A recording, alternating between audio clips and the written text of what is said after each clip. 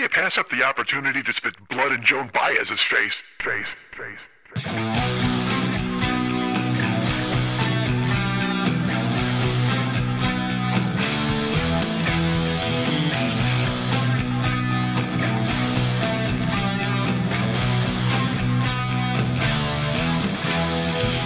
I've read Mark Twain. I've read Huckleberry Finn. I think I earned the right to go on the internet and see a guy get a chainsaw in the face. Dude, my dad was drunk and my mom was dealing with it. Guess what? I got raised by Cookie Monster. My cock looks like it's been in a hockey league. Time my stupidity. It's at the speed of goddamn light.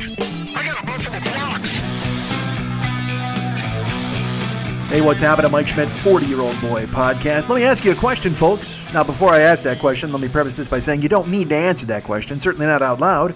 You might look like a maniac if you're on public transportation, although we've covered that in the past, where I've had you take off your shirts and yell how much you love me and you're in my army.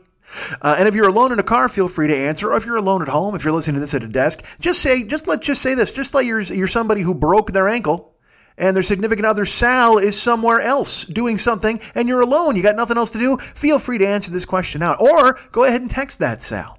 Or go ahead and text somebody else, anybody else, to answer this question. My point is I have a question to ask you folks, and it pertains to me, it pertains to you, it pertains to all of us. Well, maybe not all of us. I want to go ahead and exclude maybe half of the population. That seems weird right off the bat, right? Why would you do something like that? Why would you cut half the population immediately out of an inquiry? If I'm taking a poll of some sort and I'm trying to find an answer, why would I immediately take half of the population out of the equation? I would think that I would need to get a true read by talking to everybody. And yet, once I ask the question, you'll understand exactly why I'm taking out half the population. And by half the population, I mean a certain amount of the population. It doesn't have to be half, but only certain members of the population. You know, I'm cutting out the Amish. I don't want to hear from the Amish. You Amish, take me out of your ears right now. Stuff me into your beards and don't listen to this goddamn question. Go raise a barn without me. I think the Amish listen to me. I think all of them have got me tuned in while they put up barns.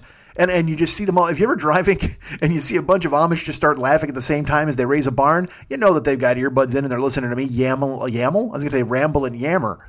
I could yaml. Maybe I yaml those people. And maybe I yarmulke those people. All right, if you got a yarmulke on too, by the way, you can just start laughing silently to yourself. It's been the Night of the Living Jews here, actually, by my house because of, Shana Tova? Rosh Hashanah? Hanna-Barbera? I don't know what you guys got going on.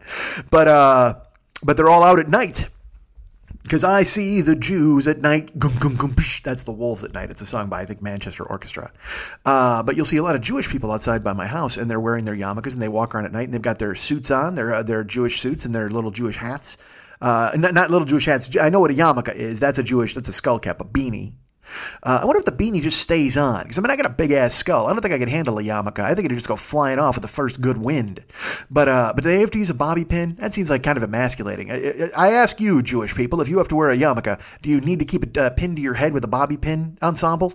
Not just one. You can't just stab it through your skull like a steak knife through a goddamn double-decker club sandwich. Maybe you do that. Oh, that's what I want to do. Wear a couple of yarmulkes. Go double-decker yarmulke and just plunge a fucking steak knife through it so it pins itself to your skull. Then you haven't got to worry about any wind, for fuck's sake. But I guess my question is, if you're wearing a yarmulke, it has to be zoomed in there. Zoom is a bad word. Maybe just pinned, right? Bobby pinned. You got to get a whole circumference of bobby pins around it to keep it. Because look, we've got killer winds. We've got the Santa Anas blowing here in California. Not yet. We will in a couple of months. But maybe that's why Shana Tova happens when it does. They have Shana Tova in September, and then the Santa Ana winds come over here in December and January. And I don't know if you know this, by the way. Absolutely, you're way ahead of me on this, folks. You do know that the Jewish name for Santa Ana is Shana Tova. So you guys, you saw that coming a million miles away. That lit into my brain, and I was like, I can't wait to say this, and yet I still have to do this thing about the winds in December. Got to talk about that. I got to talk about The Winds in December, which is another one of my favorite novels with a bodice ripper. I got to talk about the Thornbirds. The Winds of December and the Thornbirds. Folks, don't kid yourself. These are lovely. These are absolutely lovely shows. Books. Winds of December was not made into a show. It was just a book. All right. I had a question. And I'm pining for an answer, folks. I'm going to need some of you to answer, maybe not all of you. And it's not a question about yarmulkes. I guess I had a question about yarmulkes as well with the bobby pins and the holding down of the wind. So feel free to answer that if you'd like. Jewish people, go ahead and send me a note to tell me if your yarmulke blows off in your wind. Well, does your yarmulke use its flavor when it blows in the wind at night? That's bubblegum. Stupid. So there's yarmulkes, and we were just talking about another. Oh, the Amish chuckling to themselves, and the Jewish people who are wandering my neighborhood in the middle of the night, and big families too. This is the thing. You guys go to your Shana Tova, you do your thing there. I know you go there, you say a prayer, you don't eat bacon, you get up, maybe you have a fruit cup, maybe you have a noodle kugel, you say hello to Yahweh. What year is it? 5811? I don't know. You get some year for you guys, and then you walk out into the evening, and it's just it is my neighborhood is awash in the Jewish. They are all over the place. They are going to and fro. They are running back and forth. I don't know if they're running, really. That seems weird. I don't want to have World War J in my neighborhood. But they are, and they come out of the cover of darkness. And when I say the little hat, I didn't mean a yarmulke. That was what I was explaining. They'll wear that bitchin' hat, that cool-ass, like, fucking Western hat. That's a cool-ass Jewish guy hat. That's a good look, man. The yarmulke, I mean, look, I'm not going to lie to you. Fashion-wise, it's a little rough. I know you have to do it because it's in your book or whatever the fuck, in your pamphlet, whatever you guys sport, the one you read backwards, whatever you read backwards. Maybe that's the problem. So you're reading that fucking thing backwards, and you're like, well, we got to put on this tiny little hat. If you read the thing forward, it'd say, find a much cooler hat. I think that's what it would say. But that's what happens if you read the book forward. You get that big Western hat. You ever see that cool ass hat that Jewish dudes wear? It's like a cowboy hat, but it's not. Not that there's not Jewish cowboys. Not that there's not a Bucky Goldstein out there. Whose joke is that? Seinfeld's? I think it is. There's no Jewish cowboys. Bucky Goldstein. It might be David Brenner. Oh my God, I just quoted a David Brenner joke. That's nightmarish. That's no good. You know what, folks? Mark it down right now. Week 7, year 11, everything went to hell because I actually fucking quoted David Brenner. Who I made a tweet about David Brenner one time. By the way, this show is just going to become me discussing my tweets going forward because nobody pays attention on Twitter, so I bring it to you. I'm like, listen to this brilliance everybody ignored, because that did just happen to me again the other day with a tweet. Should I tell you that now, or should I talk about David Brenner? I don't know, folks. It's a coin flip. Nobody knows what to do at this point. And also, I'm a little out of sorts. I've had a bad weekend. I had a rough weekend. I had a weekend that I don't want to recount, and yet I'm probably going to have to because I didn't do anything else but this stuff that happened over the weekend. So I'm going to recount it as I talk to you about Jewish cowboys and their ilk and David Brenner and his jokes. The tweet I had about a David Brenner was, I said, look, no matter what you think about stand-up comedy, the testament to its strength as an art form is that it survived David Brenner. And then a lot of people were very upset with me. And by a lot of people, I mean like one, because again, nobody pays attention to my tweets or my Twitter. But there was one David Brenner defender swooped into my mentions and he's just like, why I oughta? And I said, of course you oughta, but you won't because fuck that. You're a pussy like David Brenner. I call out a dead guy.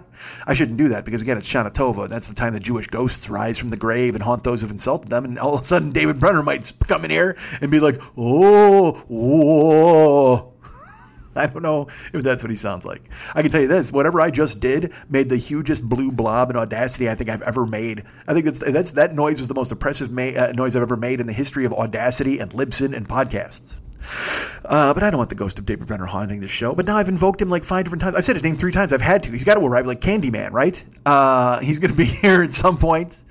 That's when it's lovely is when the ghost of David Brenner comes in to wreak havoc. But again, he could just be out haunting the streets with the rest of the other Jewish people. Not that they're haunting. They're just heading home from fucking Rosh Hashanah, Tana Shova, Shovatana, Shana Tova, whoever the fuck. Whatever they're doing. Because I don't understand any of your religious stuff. I'm talking Jews and Seder, and we're saving a plate for Elijah and whoever the fuck that guy is. I'm talking about Christmas and mistletoe, and you're saving a kiss for Elijah. Whatever you guys are doing with yourselves, trees and Santa and Jesus and his birthday and a cross, and I mean none of it makes any sense to me. And 72 virgins and apples and grapes and whatever the fuck else they got up there in Muslim heaven. All you guys with your myths and your stories and your boogeymen. That doesn't sound good at all. How mean is that? I've just torn 3 of the world's largest religions asunder. And right now all the Buddha people are like, haha, that's right, we got off light. We totally skied into the radar, which makes no sense because Buddha's the fattest dude in the world. I would have seen him from a plane. You'd think I'd insult him from space because that's the only fucking deity you can see from the fucking moon is Buddha because he's fucking gigantic. And coincidentally, Buddha also made of green cheese. I had a question for you folks. I know I had a question. There was something I was going to ask. Oh, here's what I was going to say to all of you, and maybe not all of you as I've mentioned. Some of you can answer it and some of you can't. Some will do with this and some will go with that. And some will go, I need to stop doing Fatboy Slim. All right. Are you like me, folks? Are you like me in that you wish you were a man? That's my question for you. Do you wish somehow that you had some sort of masculine properties? Now, and look, I will tell you this. I have plenty of masculine properties. You know, I've got calluses on my hands. I got a cock. I mean, I got all that stuff. I got a supreme disposition to being told what to do. I mean, I am a man through and through on certain levels. I go lift weights, and here's the thing, Rebirth, let's talk about that. 3 days a week, I've been going and killing it. I've been combining my cardio into my weightlifting excursions. So I go there, I run a mile, and then I go on a circuit training with fucking John, and I am soaked. And I know I talked about this last week, and I said, I will put up photos. Yeah, well, I got my dick knocked in the dirt. I got my dick knocked in the dirt over the weekend, and I'll explain. But I did not put up the photos, but I have them. They're all in my phone. I'll tell you what, I take selfies every day now at the gym thinking I'll go ahead and post this because I need the attaboys from you guys. And then they just sit in my phone. And then I look at them and I'm like, these are dumb. Nobody wants to see these. And of course, nobody wants to see them. But the whole point is you guys are there for me. And so if I post them, you'll say good things. That's what the whole point of the Attaboy Schmidt Brigade is about. Did I tell you my Fitbit ate it? Did I mention that last week? My fucking Fitbit died. So that's one of the reasons why I haven't been able to enter all the races and shit like that. I don't know why or how. I was charging my Fitbit, and then I took it, I put it in my little wristband, and then I checked it later that day, and it said it was only half full, but it didn't say it on the Fitbit. The Fitbit had nothing on the screen. It was totally burnt. But on the phone, the app said it was only half full, so I'm like, how the fuck could that be? I charged it overnight. So I threw it back on to charge it some more, and I think somehow I gave it too much juice. I think I geeked my gassed. I don't know what the fuck you want to say, but I did something to my Fitbit that was bad. My Fatbit. That's what I have, folks. Now I have a Fatbit. That's the problem. My gigantic fat wrist swallowed up my Fitbit, and I can't find it now. It's not part of my skin. Long live the new flesh. It's very Videodrome. It's not tucked into my hand, and I got to push buttons on it to try to find out how many fucking steps I took. But it's gone now. It's not gone. It's on my desk, but it doesn't work. So I charged it overnight, and then nothing. No screen, no numbers. And I can't reboot the fucking thing. I pressed every single button combination. And you don't believe me? Here, I'll tell you this. I pressed the first button, and then I pressed the second button, and then I pressed the third button, and then I pressed the first and second button together, and then I pressed the second and third button, and then I pressed the first and third. What if I did this all fucking day? I only had 3 combinations left. I should have just continued. The point is the Fitbit doesn't work anymore. So now I have to just in my brain know what I'm doing and prove to you guys that I'm doing the thing. Only selfies. Selfies are the only way to track my fitness, folks. But that's the thing is I go to the gym and again, I have calloused hands. I have 3 calluses on each hand. And I got, fucking crazy ripped forearms underneath all the fat skin. But I'm a guy I lift. I go there. I do the circuit training. Like I said, today, like here's what I did today in the gym. Or no, yesterday, Monday. I went ahead and did here's what I did, folks. Since you need to know. Why am I telling you this? We did chest. You do like 120 pounds of chest and you do 15 of those. And it's like, but it's the worst part. It's like slow down and explode up, slow down and explode up. You finish that. And then you go over and you do shoulder press. Or no, I did deadlifts. Just like an 80-pound dumbbell deadlifting, 15 of those. Go over and then do the shoulder press and do 15 of those at like 130 pounds. And then you got to go over and do fucking quads. And then you do rows. And then you do reverse crunches. Yeah, it's no fun. I mean, by the time you could bring my fucking shirt out by the time I'm doing 2 circuits, and then we do 3 more. You do 5 circuits.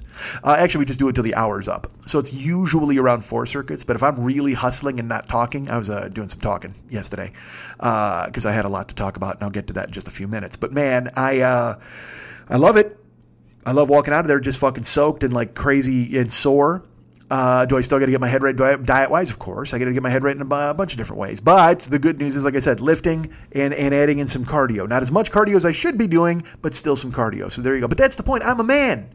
I'm a man who gets on the treadmill and does a mile in 15 minutes or 17 minutes.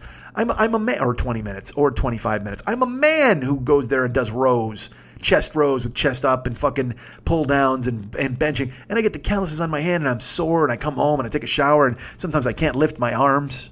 So it's easy to wash my balls, but not so easy to wash my shoulders. So I have to lean into the wall to support my arm and then move my whole body to wash my chest and shoulders, which is, if anybody's watching, they're enjoying it. There's that window across the way. I know periodically people have peeked at me from there before. I don't know if they're doing it these days. I'll catch a glance up there periodically and see that the blinds are open, but nobody's there. Or at least maybe they're there and they're just peeking over the sink. Or maybe just a family of midgets took that apartment. I don't know. I look up there, I don't see anybody. Midget is bad. Fuck. A family of dwarves? Little people? I don't know. a family of Lego people. Because Lego people, I mean, they're not midgets, but they're totally small. But Lego are like little midgets because they got the big round head and that little tiny body. I guess that's a dwarf. Or an elf. Perhaps it's an elf. You know, maybe Gimli. Gimli took the apartment upstairs. That's what he did. He's got the apartment. He's just staring down at me. He's like, oh, I can't believe he's got to wash himself like that. That's my Gimli. I haven't seen the movie in a while. So that's a Gimli from memory. You know, nobody, do me a favor. Don't try a Gimli from memory. But are you like me? Do you wish you were more manly in certain ways? Do you think? Because, look, I'm getting my apartment in order. I'm doing all sorts of cool-ass things. I'm trying to do the thing. I'm making progress, certainly, in the rebirth in all sorts of places, except for, diet. But as far as lifting, yes. And getting the apartment done, yes. I'm looking forward to our friend Kyle coming over tomorrow and putting zip ties on all of my cords. We're going to hook up my television and get that squared away. We're going to hook up. I've done some digging.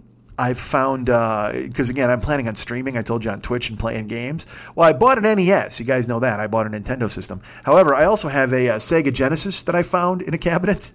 I found a PlayStation that I found in a cabinet. And I still have my Xbox that I have on a shelf.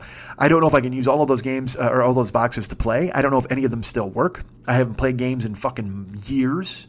But we'll just blow the dust out of them, out of their guts, and see if they'll go ahead and let me play a game on TV, on Twitch for people to watch. I found a bunch of sports games. I found Genghis Khan for the Sega. I don't think anybody's going to want to watch Genghis just fucking plant wheat. Hey, we're going to plant wheat for the next hour and just build up our troops. That was the best part. Like, because we'd just be sitting my brothers and I would be just sitting all night and just building up our fucking countries, waiting to not get invaded. And we'd be listening to Pearl Jam's album on fucking repeat and just train your troops. All right, I'm going to train my troops. And then you train your leader so he gets all smart. And then the troops can train even more. They get bonus points. God damn, I love Genghis. You have no idea how much I love Genghis. I've told you. You have every idea how much I love Genghis. But are you like me? Do you wish you were manly in other ways? Like you could just sit around and play on your Xbox and things like that? So my apartment is just about, like I said, it's not just about done. It's in progress. I'll tell you what, here's what I found. I dug into a box and I've been going through stuff and I shared it. I did a live stream yesterday night, which was Monday night, and I shared some stuff with some people. Come to the live streams if you haven't. They're fun, man. They're totally cool. But I did one yesterday, and I went. Everybody's like, "Hey, man, show us some like old stuff, like you dug out of your boxes." So I brought in some old notebooks of mine, and what was the other thing I showed? There was one of I have like the old Never Not Funny CD still in the cellophane. I found comedy notebooks, whatever the fuck. It was for me. It was that thing where I'm like, man, nobody wants to see this stuff. And then everybody's like, oh my God, this stuff is so cool. So that's very nice. People are very generous. But then today I went through a box and guess what I found, folks? I've got, like I told you, all the papers from 9/11. And then I found Time Magazine and the fucking Daily Variety from 9/11. I don't know why Daily Variety is there. What kind of fucking headline they could have. Saudi splits nation, whatever the fuck. I couldn't think of all the alliteration. I should have, damn it. See, I should have planned that. That's how the show should be planned. But I found at the bottom of this box a stack, not just a couple. I didn't find 5. I think I found like fucking 15 to 20 old Playboys. And I know you're thinking, well, fuck, that's horrible. Well, no, because here's the thing. They were saved for a purpose.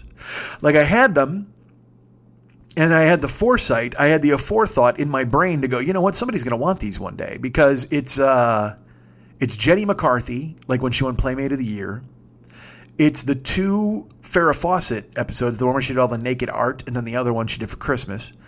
It's a bunch of Pam Anderson ones, the original ones. It's Sable from WWE Wrestling and Tori Wilson. It's a bunch of those. I mean, I have the Women of Comedy, which has like Rhonda Shear from Up All Night and Felicia Michaels, who's a podcaster now. Maybe you like Felicia Michaels and you like her podcast. Well, she was naked in Playboy. I got that. You want to see her vagina? You want to see her fucking pussy? Go ahead and contact me. Anyway, the point is, I fish out all these Playboys, and I'm like, you know what? Holy shit, this is a gold mine, man. I'm going to go ahead and put these on eBay because I know old men collect Playboys. That's a thing. It's when I the whole time growing up, people collected Playboys. They kept them in like cellophane and shit like that. So I'm like, I am going to totally fucking clean up. So I go to eBay, and let me tell you, folks, that is a terrible way to find out that nobody collects Playboys anymore. Like nobody is interested. I even looked up the specific issues. There's some of them that I have that are listed on there. Some of them are like, buy it now for $5, 0 bids. The ones that are forbidding, 21 cents. I mean, like, nobody is bidding on these Playboys. Nobody's buying them outright. And I mean, mine are in good condition because I even texted Gio and I'm like, dude, I don't understand why nobody wants these Playboys. And he's like, dude, he's like, here, somebody buy this book I spooged in. I'm like, dude, it's an amateur move. Amateur move to shoot in the magazine. Everybody knows you got to have better aim than that. I said, even my onanism won't cut into my profit margins. I just can't. You know, I knew all along that these were going to be a thing, but then I go to fucking eBay and nobody wants these. So now in my brain, I'm like, well, fuck, I got to throw these away now. This is going to suck. And I can't, it's like the videotapes and the Playboy magazine. This is all shit that I thought people were going to want going forward, and nobody wants any of it. I mean, like I said, the Playboy or the videotapes, nobody wants those. But I think I want those, but I thought it'd be easier to fucking convert them, and it's not. But the Playboys, Jesus, what a goddamn mess that is. Nobody wants those at all.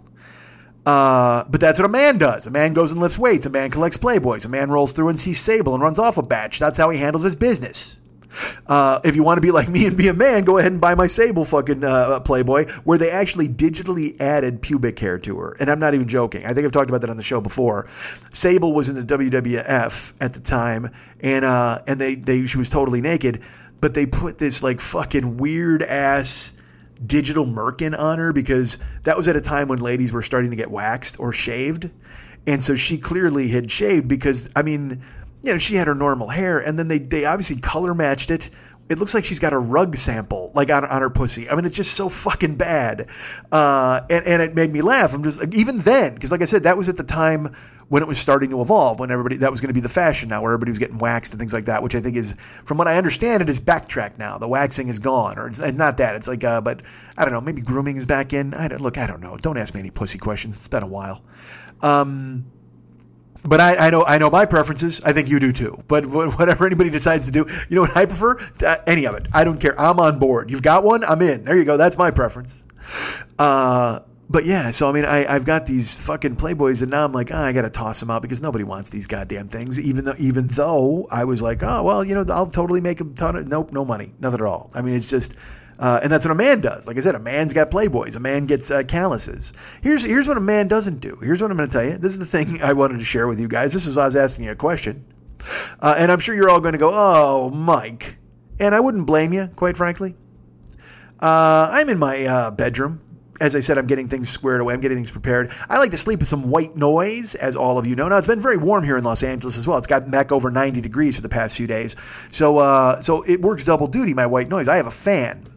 And I have a tower fan, and it spins. So I used to put it at the foot of my bed, and it wasn't getting the job done. I was starting to wake up, and it was still really kind of warm in the morning, maybe a little stuffy. So I was like, man, this tower fan is not getting it done. Is there something wrong with it? Do I got to clean it? Like, what should I do? And then instead, I hit upon a brilliant idea. Here's what I did, folks. Instead of putting the tower fan at the foot of the bed where it blew directly into the headboard and then spun around back and forth and missed me most of the time, I put it alongside the bed. So it would start blowing directly in my face, and then by the time it was done spinning, it would just get down to my ankles. I mean, I got a 6-foot radius, so I still got 2 inches to fucking spare at that point. So, I keep one leg outside of the covers. I got one leg out, one leg in. I'm fucking lying sideways on my right side, facing the fan, and the fan is blowing in my face. And not only it's got the white noise, but it's also keeping me cool. Dude, it was a brilliant idea. I was so excited for it. So I've been doing that for the past week. I'm like, this is great. Even though it's hot out, I'm not even fucking feeling it, and I'm getting the white noise benefit. So I was proud of myself in this development. So then yesterday, I was getting ready for bed, and I was getting stuff squared away. You know, I pulled the covers back. I brushed my teeth. I threw in some mouthwash. I'm getting that squared away. I'm walking back and forth, turning lights off, doing the things you need to do. And then I go into the room, and I turn the fan on.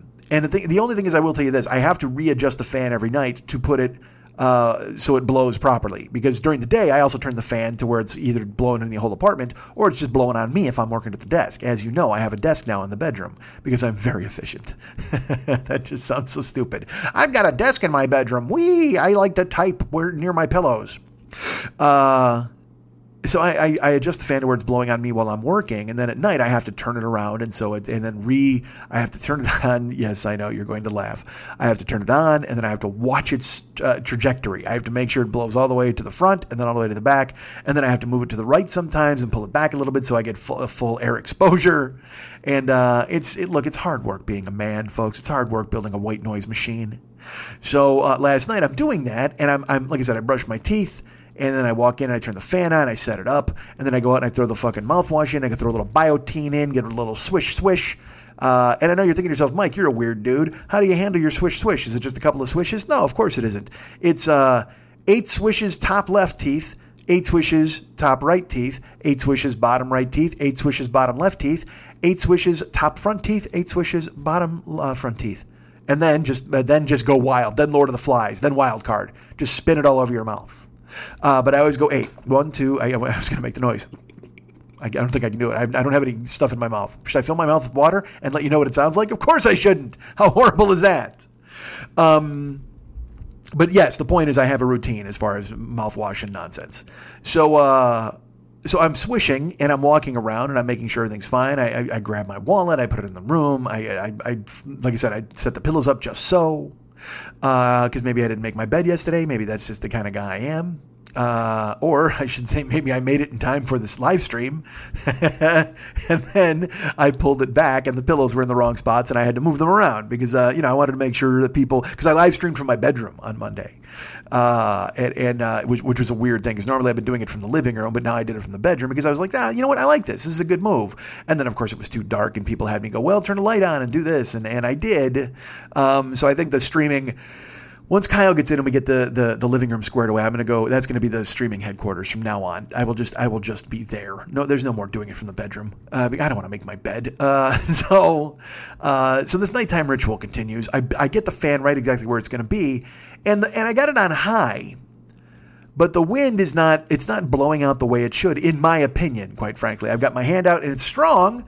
And look, when it's blowing directly in your face, it's totally strong, but I'm like, maybe there's something up here because it just doesn't feel like it's getting the job done. Now, the thing is, I would prefer to take it outside and turn a hose on it. You know what I mean? Because I'm sure there's dust inside of it and stuff. Because I don't know. I don't clean the fucking thing. And my house is a goddamn dust farm. I mean, it's insane. Pat couldn't believe it. Like when Pat came over to paint and then he came over just 2 days later. He's like, how does this dust get here? Because he thought it was the old carpet.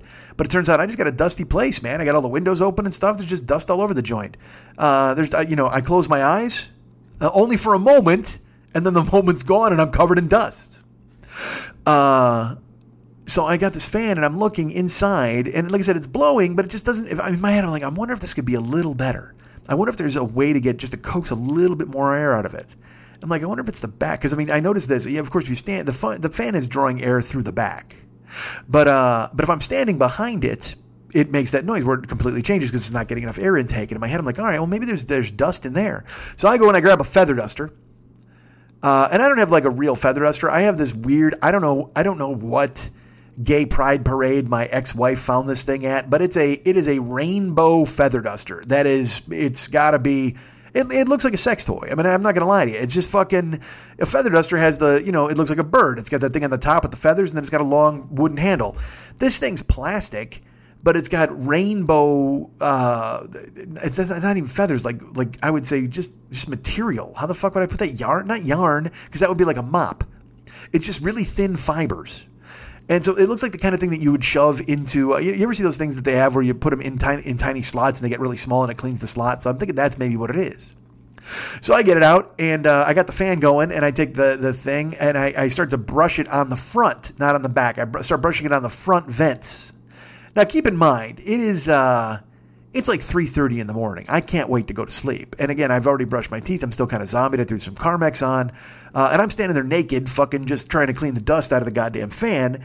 And I'm going in a motion. I'm just going down, down, down, down. Because up, down doesn't do anything. It's just pushing the dust back into the machine. So I'm going down, down, down, down, and some dust is coming out. It's good. And then the fan blows it out. I'm like, all right, this is pretty cool. And I'm doing it. And I can see more dust in there. And I'm like, fuck, I got to get this. So I kind of lean the fan forward and I bang on it a little bit. And I'm going down, down, down, and it doesn't look like I'm making as much progress as I want. And I'm like, dummy. This thing is thin. It's not like a regular feather duster. You can jam this fucking thing in here and totally clean out the dust. Of course, right? Because that's what a man does. A man knows how to fix things. A man knows how to repair stuff. A man knows how to clean tower fans. So I grab my LGBTQ fucking feather duster, and I go and I'm like, you know what we're gonna do? We're gonna fuck this fan with this gay feather duster. That's what we're gonna do. We're gonna just fucking jam it right in the front and clean out these slots one at a time. Let's get these slots done. And I take this feather duster, and the fan is blowing some dust out, and I take the feather duster and I jam it inside to fucking clean out this big dust hunk that I saw, and I'm ready to get it out, and I hear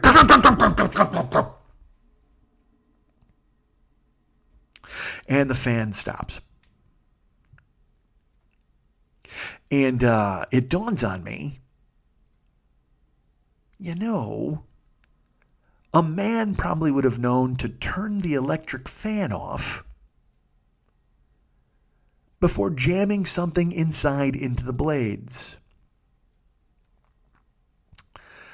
So I withdraw the gayest feather duster west of the Pecos. And it's missing. I got a little haircut. I'm not going to lie to you. I got a chunk taken right off the top. And by the way, I didn't even know that there were blades in this thing. I thought it was just generating air. I guess, again, I don't know how anything works. It's a tower fan. There's nothing whirring in there. I mean, there's whirring, certainly, and air. But it's not like, with an oscillating fan, you can see blades oscillating. They're right there. You can see that. But this thing, it's clandestine. It's just this long, sleek, black, dark tower looking thing. I'm waiting for fucking Idris Elba to pop out of it and shoot Matthew McConaughey, and I figure I'm safe. So I go ahead and throw this thing in there, and it's just I don't. And then the whole fucking enterprise just shuts down, man. And I'm standing there, and I'm like, oh, that's. I mean, what I thought that there was just a fail-safe that shuts down if you shove a gay feather duster inside of the black tower. So I take it out, and it's off now. It's turned itself off. So I withdraw the feather duster, and I hit start. And I will tell you this, folks. The control panel works fine. I turn it on. It lights up green. It makes the beeping noise. I hit, small, slow, medium, fast to get up to the fast blades. I hit the oscillating U, so it tells you that it's going to rotate back and forth. And all of the control panel is working perfectly. You know what isn't working perfectly, folks? Other than this now decapitated feather duster? The Dark Tower fan. It is now, let's put it this way. Before Gay Feather Duster, I had the Dark Tower book. After jamming in Gay Feather Duster, I now have the Dark Tower movie. It won't work. It just doesn't work. I unplug it. I plug it back in. I'm pressing the buttons. Again, the control panel works fucking perfectly. Green dots, lots of beeps. Just no oscillation and no fan and no air and no nothing. And so I pick the thing up and I turn it upside down. And I can hear there's like loose stuff in there. I figure that's got to be the fucking skull of the feather duster that got cut off. And I don't know if the blades themselves are broken. I can't figure it out. All I know is I turn the thing upside down. It's like you just hear plink, plink. It's like a game of Plinko. You just plink, plink, plink, plink, plink, like stuff falls down. Doesn't come out because it's too big to get through the slots. But then I turn the thing upside down again and then I plug it in. And I mean nothing, man. Nothing. And now recognize it's 3:30 in the morning. I'm naked and tired. And it's hot, and I just want to go to bed, and I want to get the fan blow. I just discovered the newest fan equation. I was the fucking Neil deGrasse Tyson of learning how to sleep comfortably. I used science. I used trajectory. I made sure it was a 6-foot radius, and it got me from fucking pillar to post, from ankle to fucking eyeballs. And instead, I jam a fucking RuPaul looking feather duster directly into the blades. How do you not turn it off? How do you not turn it off? What do you think? I guess I wasn't thinking. All right, shut up. That's all I'll tell you. I wasn't thinking. I will tell you this. I've learned a lot about myself in the past couple years, and I've actually been able to fucking get a handle on not punishing myself for doing bad things or dumb things. Because let's face it, this was a bad thing, and it may have been the dumbest of things. I literally shoved something into an oscillating fan trying to clean it without turning the motherfucker off. I mean, that makes no sense. None. Now that you say it out loud, but in the moment, I'm tipping it over, I'm cleaning it, dust is coming out, I figure I'm making progress, I'm going to jam this in there, and then what a fucking drag. So now I got nothing. So then in my head, I'm like, all right, what white noise am I going to use? I think I mentioned when I went to the Jesuits compound on YouTube, I was able to find fucking A Train in the Rain being ridden by John Wayne. Which, well, howdy, partner. Well, howdy, partner. Thunder, train tracks. That's all he said was howdy, partner. And fill your hands, you son of a bitch. That's all John Wayne says. When it's John Wayne on a train in the rain for 8 hours. Fill your hands, you son of a bitch. Well, howdy, partner. Rain, train, clang. So I'm like, do I got to go to YouTube now and find fucking this? I didn't punish myself. That's the thing I'm most proud of. What am I least proud of? Fucking up the fan. I'm not going to lie to you. What am I least proud of? Not turning off the fan before I jam something inside of it. Because I was trying to do a good thing, folks. I'm just trying to clean it. I want to get a better production. Because this is when you get cocky. When I'm doing shit in the house and I'm moving stuff around, I'm like, yeah, I'm actually good at this. I think I can handle being a man. And then I literally, you know what? It's the only good news is the slots weren't big enough for my hand. Because I guarantee you I would have jammed that in there at some fucking point, just like an infant, just like, ha ha ha ha, fingertips cut off. Idiot. But I'm not an idiot. I just made a mistake. We all make mistakes, right? People make mistakes. You make mistakes. I make mistakes. Everyone makes mistakes. Wouldn't you like to make a mistake too? So my point is, do you want to be a man, folks? Are you a better person if you feel that you're manly? Can you fix shit? Come to my house. Help me out. Save me. Because I'm just going to be standing on a stool with my fucking dress pulled up along my waist saying, eek at a mouse. God damn it, I can't fix anything. And you're probably thinking, well, Mike, did you have to go find YouTube noise? No, I did not. Because guess what? Here's what I have. The same day I bought Dark Tower Fan, I bought its a little buddy. I bought a little friend. I bought a little companion. Or it might have even come free, like buy the tall one, get the small one. 2 for 1, baby. So I went and dug that out of one of the recently renovated closets. So now I knew where the thing was. And I just put that on my nightstand. And I had that cranked up to just shoot me. Now, look, it didn't go eyeballs to ankles. I just went straight eyeballs. I let the fucking thing just blow into my face. But that's fine because it was noise, and I got a gust full of air in my face all night long. I can handle that. I can do that. I don't need an ankles cool, and I just go without blankets. You just fucking lay naked on the top sheet and just and hope the heat doesn't get you. And fall's coming anyway, right? We don't need the fan. We need it for noise, but we don't need it for anything else. We certainly don't need a breeze. We need a steel breeze.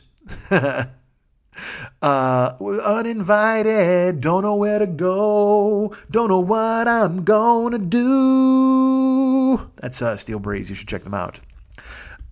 You don't want me anymore. Won't you let me explain? 'Cause I don't want to lose ya. That was one of the 80s songs that I enjoyed a million years ago, probably around the 80s.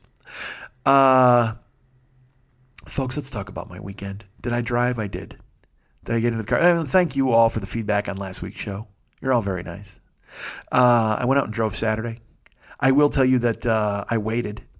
I did the show for you guys on Tuesday, and then Wednesday came, and then Thursday came, and I wanted to go drive. And you know what it was? Even doing last week's show made me think about not wanting to be in the car for a while. Just not wanting to go out and deal with. I didn't want a drunk kid to take a poke at me. I didn't want to see anybody's face. I just wanted to go ahead, and I didn't hide inside. I mean, I was okay. I went to the gym and stuff like that. I lived. I got a lot of apartment stuff done, which was great. But boy, oh boy, did I not want to go drive? So I didn't. I didn't on Wednesday or Thursday, and then I wound up going out late on Friday, and I wound up driving on Saturday as well. But here was the thing. I should tell you this, too. I got the fever last week. I didn't think I was going to get the fever. But it's been a long time coming. I've been waiting and waiting. Now, look, I always have a low-grade version of this fever. I'm not going to lie to you. But I'm always able to ignore it and not think about it. But last week, folks, last Sunday, last week, I'll just talk about it all week long. Like I said, I did the show. I thought about going to drive, but I had an end game. I had an arbitrary goal in mind. I had a thing to look forward to. I love having things to look forward to. I've got Toronto to look forward to at the end of this week. Sunday, I get on a plane. It's going to be fucking amazing. I love having something like an end game, something to reach, something to look forward to. And last week, that thing was a very visceral, in my mind, front of my medulla type of goal. It was something I could not wait for, something I'd been waiting, quite frankly, for since, I'm going to say February. Yeah, February. 7 months. This was popping in my head, and I only convinced myself to want it more as time passed. Like, it's one of those things where as things get closer, you get excited, but also you're kind of like, well, I'm not going to get too excited. Fuck it. I was in. Sunday was the first game of your Chicago Bears, ladies and gentlemen. And I say your because I know you all love them with me. You all want to bear down Chicago Bears. I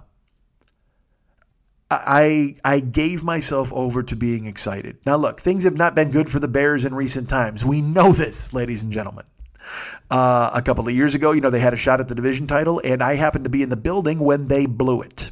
That's right. That was, I think that was December 29th of 2013, a date that will live in infamy. That will be known as the date that Chris Conte got fried by Randall Cobb. I don't even want to say the names. They're ugly words, folks. They're ugly words. But Randall Cobb on 4th and fucking 8 caught like a 60-yard touchdown pass from Aaron Rodgers to defeat the Bears in Chicago and have them win the division and go to the playoffs. And that was, oh my Christ, was that bad? That was 2013, and I was there. I was there when it happened. I heard every ounce of air go out of the building. And the only thing, it was gray twilight. It was almost darkness. The lights were out in the stadium. The only thing that I could see were the lights shining off of the perfect smile of Jill, who was standing next to me, huge Packer fan in her Packer jersey.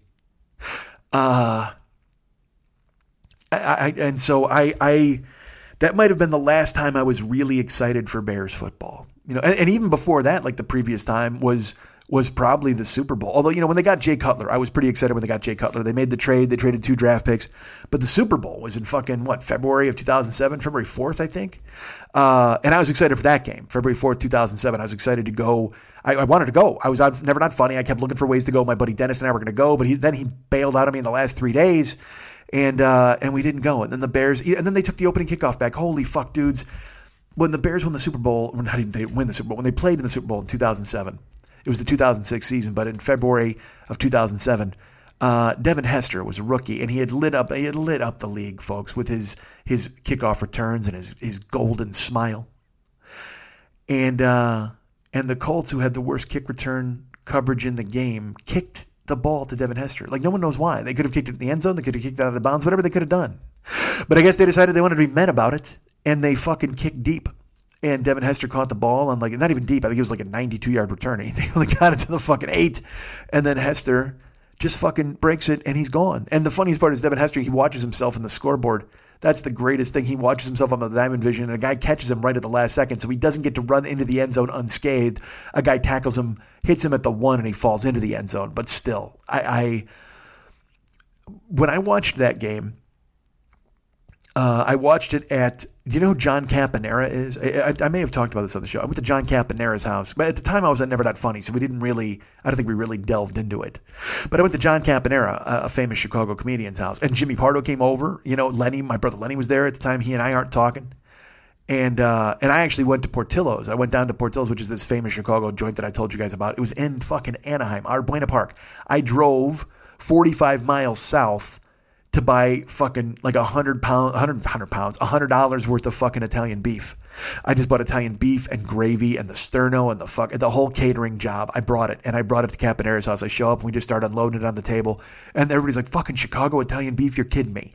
Fucking everybody starts eating the beef, and we're celebrating, and that's before even the kickoff, man. And then that kickoff happens. And I was watching it. It was funny. They had TVs in every room, and I'm in the living room in the front of the house. I mean, Campanera's got him. He's the guy's got a fucking sitcom. He's got a giant fucking house.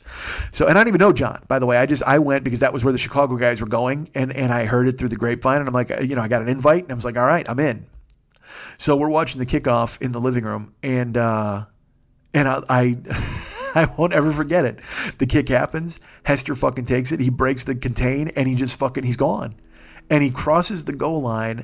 And I didn't even hear the announcer. Like, I didn't even know what the fuck happened. All I know is I immediately, because there's a whole bunch of other guys watching it in the back of the house in another room. And I just ran. And when I got to the doorway, I didn't even run in the doorway. I leaped in and just landed and just fucking stared at everybody. And they just started fucking cracking up, and I just started pointing. I'm like, you're goddamn right. You're goddamn right. You can't waste magic. And I walked around fucking hugging and high-fiving or screaming. I'm lifting dudes over my head. I mean, it was ridiculous. It was like one of the greatest moments, certainly in my Bears fan history, just for him to take the opening kickoff back in the Super Bowl. What the fuck? And also, because it wasn't even unexpected. Like, you kind of were like, yeah, he could probably do that. And then he did it. Like, nobody does that. Nobody calls their shot. Devin Hester's the Babe Ruth of kickoff returns in 2007. It was amazing. So then We're watching that Super Bowl, me and a bunch of Chicago dudes, and we're just having the greatest time. We're high-fiving. And then it slowly dawns on us as the rain starts pouring and Cedric Benson pulls himself out of the game that, oh no, the Bears are not doing well here. Peyton Manning goes back to pass, and the Bears fuck up a coverage, and Reggie Wayne catches like an 8,000-yard touchdown pass. And eventually Grossman throws a pick, and then the fucking Colts just start gashing the defense in the rain with both running backs. You're like, oh, this is not happening. But it was. And it's funny, to this day, Mex, he's mad that the Bears made that Super Bowl because he would have rather they didn't make it than lose. Because the Bears were 1-0 lifetime in Super Bowls. They won in 1985. But for them to go in 2006 and lose, he's like, it fucks up our perfect record in the Super Bowl. I go, come on, dude, you had to want them in the Super Bowl. He goes, yeah, if they win. He goes, but if they lose, I would much rather they didn't even fucking go. Because now we got to take this L, man. It's just there forever. And I understood his point, but at the same time, it's like, it's the fucking Super Bowl. You want them there.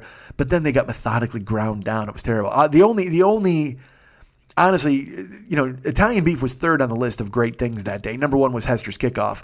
And number two, of course, was Prince playing the halftime show in the rain and just being unbelievable. And also playing Best of You by Foo Fighters without telling Dave Grohl he was gonna. That's such a great story. Dave Grohl's like, I was watching the game, and then Prince starts doing Best of You, and I'm like, what? Like, to hear fucking Prince do Your Song on that fucking level of a stage? Jesus Christ, that's got to be amazing. So that was when I had real hope and real happiness, was in 2006, 2007, when the Bears, their defense is ridiculous. And then time went by and they hired a series of coaches. They hired, they fired Lovie Smith and they hired this guy named Mark Trestman. And I liked Coach Nerd in the beginning because here's the thing. I try to be optimistic. This is one thing that's definitely happened. So this is what I was saying. I don't invest anymore. I like football a lot. I love the Bears. I want them to win. But if they don't win, it's not that big a deal. I'm not going to lose myself in it. You know what I mean? I've got other things to do and my life is more important and I'm 51 years old. Sports shouldn't mean much to me anymore. You should just be like, oh, this is a fun distraction. And if it happens, just go, that's fine. And that was the case until, you start watching your team win a little bit. And then you start to kind of, with every victory, with every move, you start to invest more and more. And in 2006, I at the time when the Super Bowl was going on in 2007, I had a writing job. I was doing well. It was so sports were a fun distraction. You try not to invest too much. In 2013, I was just starting a relationship and I was fucking head over heels in love. And I was like, this is the move. It's going to be fantastic. And, sports is sports, but at the same time, it's just a fun and friendly rivalry. Well, the Bears this offseason, because they sucked. The last 3 years, they sucked. And when I say the last 3 years, that's since 2013. They've been really bad. They fired Coach Nerd because the team fell apart. The locker room hated him, and they fucking cut Mark Trestman loose. By the way, this is very sports heavy. I recognize that. Certainly, we talked about a fan and gay feather dusters, but now we've transferred into the sports portion of the show. I hope you can stick around, but if not, I totally won't. It won't bother me. It won't. I was gonna say, I won't mind, and it won't bother me. I'll see you next week. But Coach Nerd was there, and he lost the locker room, and they hated him. They fucked around with Brian Urlacher, who's one of the greatest players in the history of the organization. They weren't going to sign him and bring him back, and they brought this fucking GM was just trying to put his own stamp on the team, Phil Emery, and look, I backed them up because I was like, I like Coach Nerd. I like thinking outside the box, and then I was like, oh fuck, when Coach Nerd he just fell on his face. Then they were looking for another coach, and then there was the guy named John Fox who had coached the Denver Broncos. He'd actually taken the Broncos and the Panthers to the Super Bowl, and he came available after they signed whiz kid, young GM Ryan Pace, who I supported. I was all over him. And then I was like, when John Fox came available, I'm like, holy fuck, if Pace signs Fox, he's the young guy. There's the old guy. There's your Thunder and Lightning. There's your Butch Cassidy and the Sundance Kid. They're going to old and young this fucking team to the top. So sure enough, they meet John Fox. They give him the job. And I'm like, this is perfect. You get him in there. He's a new sheriff in town. He goes ahead and establishes something in the locker room and he gets everybody squared away. Meanwhile, Pace is the mad genius. He's going to go ahead and find guys, make trades, do things, sign free agents and draft guys. He's going to rebuild this fucking team. The monsters are coming back. But at the same time, I wasn't that invested because as I've mentioned, life takes over. You start paying your bills. You start running around and trying to drive. You're in a relationship that you're trying to make work. And I was always able to find solace. Jill and I shared football, but it was always a fun thing. You know what I mean? And it had to be because, honestly, the Packers would wind up drumming the fucking Bears most of the time. But I was able to be in Lambeau Field a couple of times with Jill when the fucking Bears beat them. And I was able to tweet with you guys and write stuff on Facebook. And that was totally fun. So when the Bears did win games, it was fun. 2013 when they won. I think it was 2015 possibly, or maybe 2014 at Lambeau when they broke. Because, again, I saw them break Aaron Rodgers' collarbone. I saw them defeat the fucking Packers on Thanksgiving night when they retired Brett Favre's number. I was all excited about all those things. Now, was I less excited when I was in Lambeau Field and the Packers led 42-0 at the half? I was. But to Jill's credit, she smiled at me and said, "This is really out of hand. Let's get the fuck out of here." And we did, which was nice. She didn't torture me. She didn't torment me. And it was something we shared. It was a cool thing to bond over between us in a new relationship. And she knew her stuff. She wasn't just like, football. No, she was a fan. But I still didn't get completely attached. I didn't let myself do it because, again, I had other things going on. I got life to live, man. I got to try to pay bills. I got to try to stay afloat. I got to try to keep this show going. I got to possibly go do live stuff. I have to dedicate myself to making something of myself, and I can't just lose myself in sports. That's easy to do, and it's okay to do if you want to do that, but I couldn't. It's not like when I was a kid and the Phillies would lose a game and I would cry. And that happened. I mean, it happened in 1980. I was like so disappointed. One time they were losing, they wound up winning the World Series that year, which was thankful. But I mean, I was 13 years old in 1980. There's no reason to be crying over a baseball game, but I was so tense, and they'd never won, and they'd come close like 3 other times in my life that it just kind of overwhelmed me, and I get fucking schooled. And then you get older, and you see when Walter Payton lost in his last game in Soldier Field, it teared me up, and I was like, this fucking sucks, But then as you get older, you realize life is there to be lived. You can't live vicariously through these things that are happening. You can have fun, certainly can have hobbies, and you can love your team, but there's no reason to get sucked in. Sports shouldn't mean that much. So I say that to you now, but then in this offseason, the Bears changed and my life changed. In that the Bears went ahead and when the season ended, because they were dudes, the Bears were, I could not watch them. I watched late in the season just to see Trubisky play some games. Their new quarterback, Mitchell Trubisky. I watched him a few times and I wanted to get a feel for him, but I didn't wake up early to see them. I'd turn on the game in the fourth quarter. I mean, it wasn't an imperative of mine. And also, I didn't have anybody to share it with anymore. Jill and I were done, so I was just I was on my own, and I had other things going on. So I just didn't bother because they were bad, and in my head, they suck, man. I can't invest in this. It's cool if they win. Not going to care if they don't. But then the season ended, and they fired John Fox, who I had seen as a savior a few years before. And so they go out looking for a new coach. Now, again, like I said, Ryan Pace is a wunderkind. He's the general manager. I think he's only 43. Young guy in charge of one of the most storied franchises in the history of the NFL. And he's hit on some draft picks. I was all in on the Trubisky pick. He made a controversial trade to move up and get his quarterback. But you know what? If you identify your fucking quarterback, go get him. Because a couple of years ago, the Bears had a chance to get one of the best defensive players in football. His name is Aaron Donald. He plays for the Los Angeles Rams. The Bears were going to draft him. He was falling. And then one pick before he got to them, the Rams, who did not need a defensive lineman, they had like 50 sacks the year before, went ahead and drafted Aaron Donald ahead of the Bears. And it's a legendary story around the beat writers because they said the Bears draft room, their war room, froze. They didn't know what the fuck to do. They just sat there and stared at one another because they really didn't have a plan B. So they had to take every single fucking second they were on the clock to go ahead and take Kyle Fuller, a cornerback. They knew they were going to take a defender, but they thought they were going to get Aaron Donald, possibly a generational lineman. And all they had to do was if they could have traded up like 2 slots, they would have got him. So I never have a problem with the guy aggressively going after the guy he wants to go after. So Ryan Pace goes out and gets Trubisky. He's picking 3rd in the draft. The Niners are picking 2nd.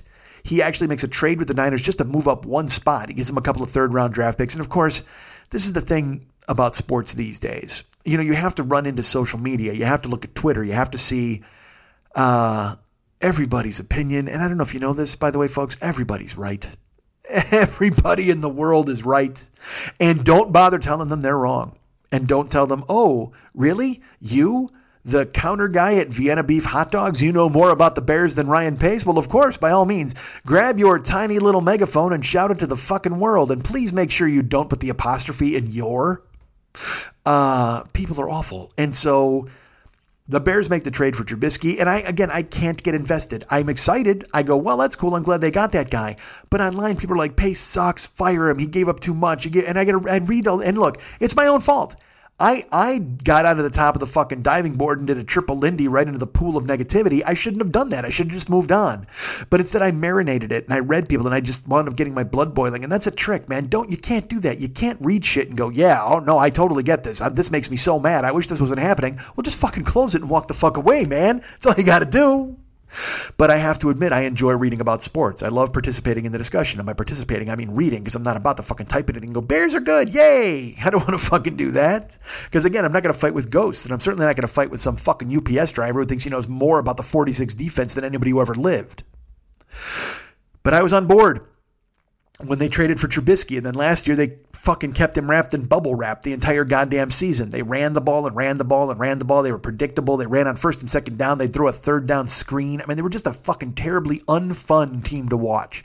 If your team sucks but they're fun, that's a totally different story. Like this coming NBA season, I can't wait to watch the Bulls. The Chicago Bulls are going to suck. They might win 20 games, but they're going to score 115 points a game. It's going to be fucking hilarious. They're going to give up 135, but it's going to be up and down crazy fucking basketball, and it's going to be awesome and fun to watch. That's all I want to see is an entertaining team. Now, I mean, I'd love to win, but if the Bulls aren't going to win, at least they're going to be entertaining on their way to trying to get another draft pick or jake it and try to get a fucking free agent. That's fine. But they signed this kid, Jabari Parker. They went ahead and signed fucking, they kept Zach LaVine in the fold. They went ahead and drafted what's his name? Warren Davis? I don't fucking know. Some kid from Duke. And normally, look, dude, you know I got to be crazy if I'm excited for some kid from Duke to show up. Nobody wants a kid from Duke. But they got him. They got another dude from like fucking Boise State or some shit. I'm like, Ball State or another B State. I don't know where he's from. Brendan State? Baltimore State? Regardless, I'm in. The Bulls are going to be awful, but they're going to be crazy fun to watch. Now, conversely, the Blackhawks this coming year, I don't know what the fuck to expect. When they were winning Stanley Cups, I was all in on hockey and I loved it. I'm still all in on the Blackhawks. I love Jonathan Toews. I love Patrick Kane. I love Brandon Saad is back. I think they have a bounce back year. But right now they got a trouble with their goalie, so they might not be so fun to watch because they're going to be giving up goals left and fucking right. And also they gave Brent Seabrook, who also came from Baltimore State, if I believe correctly. That guy's a pylon. I mean, he's a guy, and they gave him like $48 million or $50 million, and he's not going to earn it. But that's okay, because in my opinion, the Hawks have earned grace periods. They signed dudes. They won cups. They won 3 fucking cups. I go on, like tonight, I'll tell you what, the Cubs right now are playing for their lives. They're playing the Milwaukee Brewers. They lost last night, and they're playing today. Jose Quintana's on the mound, and people are like, oh, well, Jose owns the Brewers, whatever. But they and the Brewers are in a fucking shootout. But the thing I got to read online is all these Cubs fans are like, fire Joe Madden, the fucking manager. Dude, the Cubs have the best record in the National League. The Cubs won a World Series 2 years ago. Last year, they staggered into the NL Championship Series and lost in 5, but it's because they were so gassed, man. They were fucking hurt. They just didn't get it done, but they got beat by a better team, a better Dodger team. But you want to fire the manager now? Why? And that's the weirdest phenomenon in sports. Cubs fans waited 108,000 years. I think it's 106 years for a title. 106 years. And then they win at the expense of the Indians, who've waited like 70 years. They celebrate on the Indians' home field. They go crazy. I mean, it's just this cathartic release where they win a World Series. And sports is unforgiving because the next morning everybody's like, all right, do it again. Do it again, man. And the fans, they put these weird expectations on players who have reached the pinnacle of their sport and their profession and clinched their life's dream. And then you're just like, all right, do it again so I can be happy.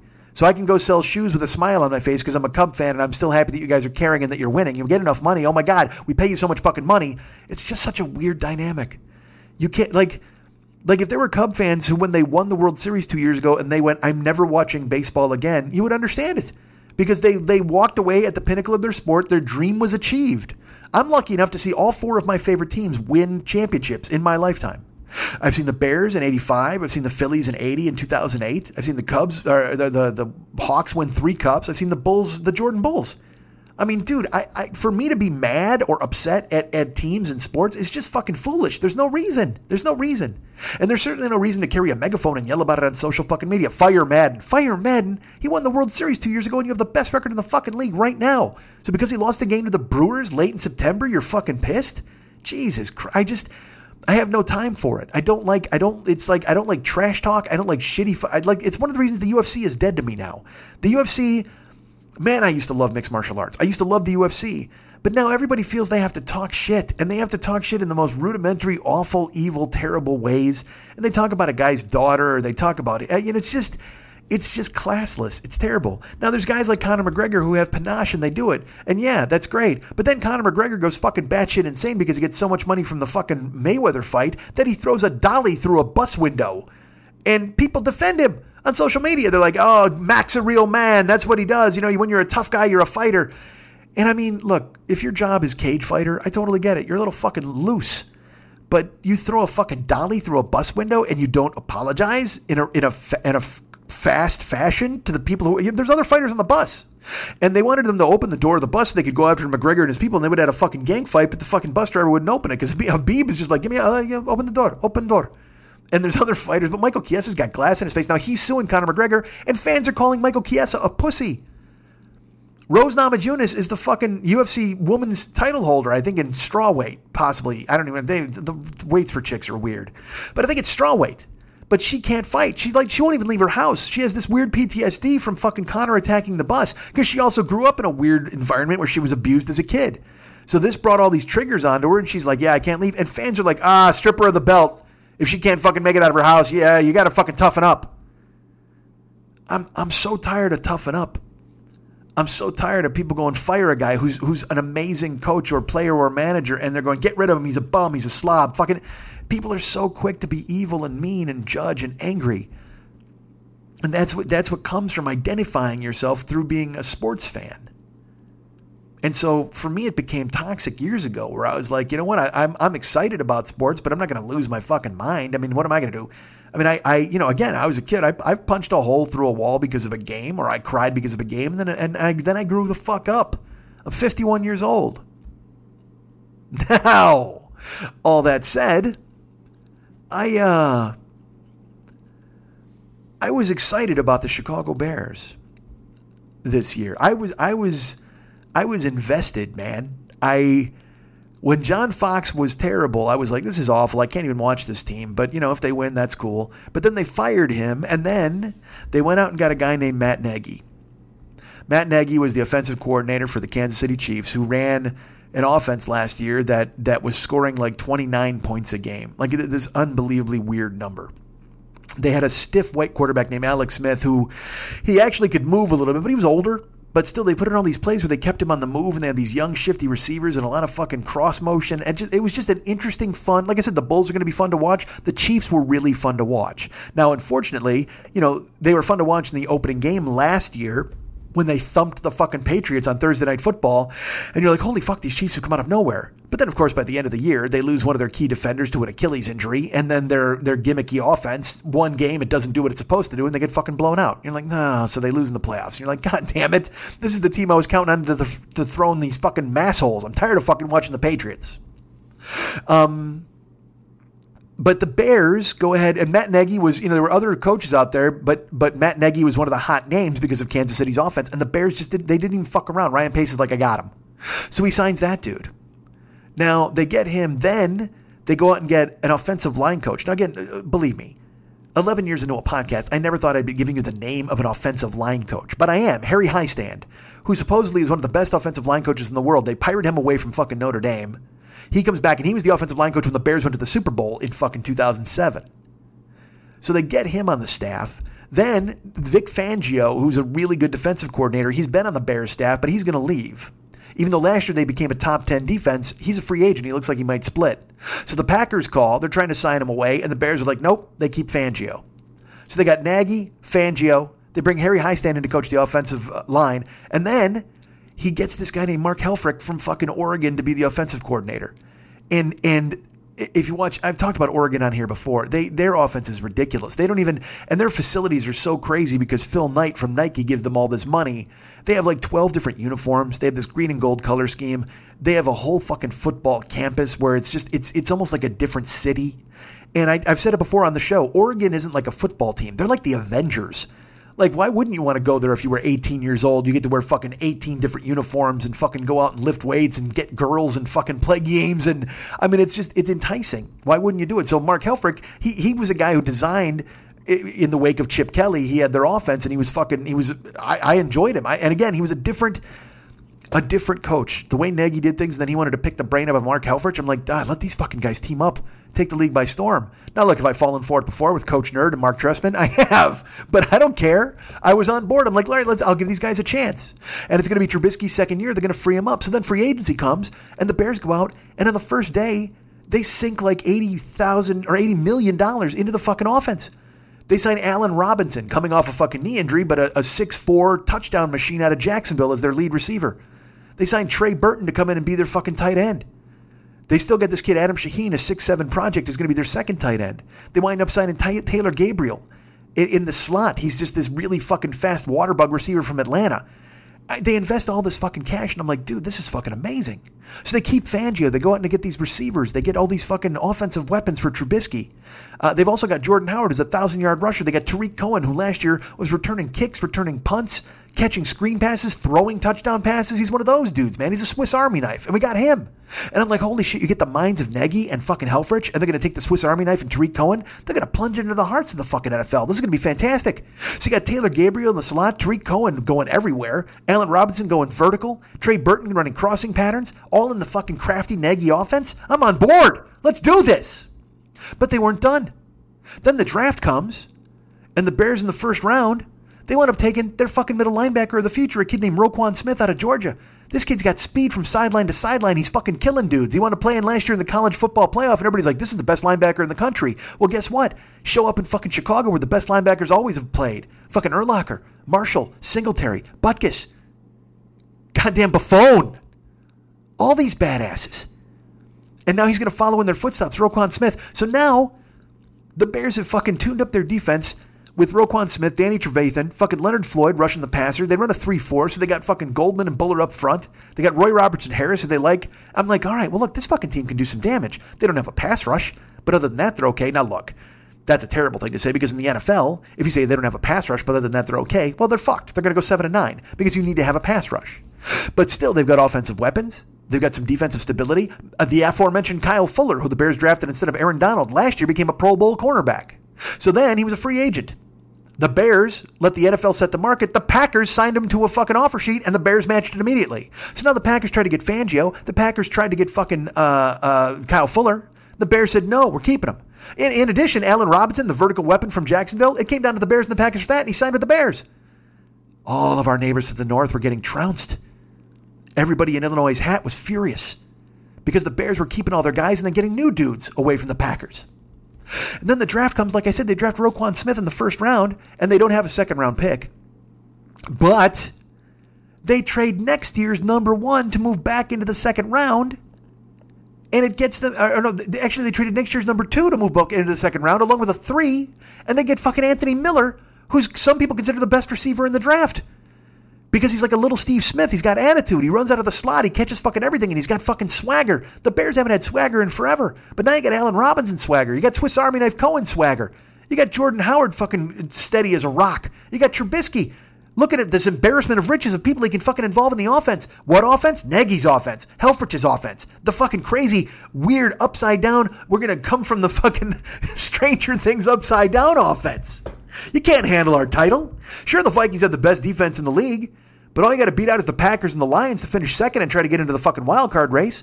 And who knows what happens to the Vikings, a couple injuries here or there, because that's another thing. Everybody's like, oh man, the Bears have a terrible fucking schedule. The Bears' schedule is so fucking weak. Or, I'm sorry, so fucking strong. Yes, I agree. It's brutal. However, 3 dudes get hurt, and that schedule can become the weakest schedule in the league. That's how the NFL works.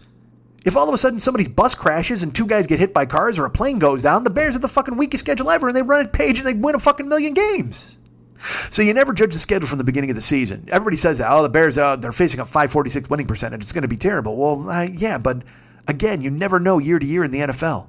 One injury fucks everybody up. Trust me, I know. So, the offseason is humming along. They get Roquan Smith and Anthony Miller. And then they wind up taking a flyer on a bunch of young kids who could help the pass rush later. Kylie Fitz. Guys like that. Some guy named Crowell, I think. So again, they've built this team in Nagy's image. Their offense is going to be ridiculous. They have 8 weapons. You got Robinson, Cohen, Howard. You got fucking Gabriel.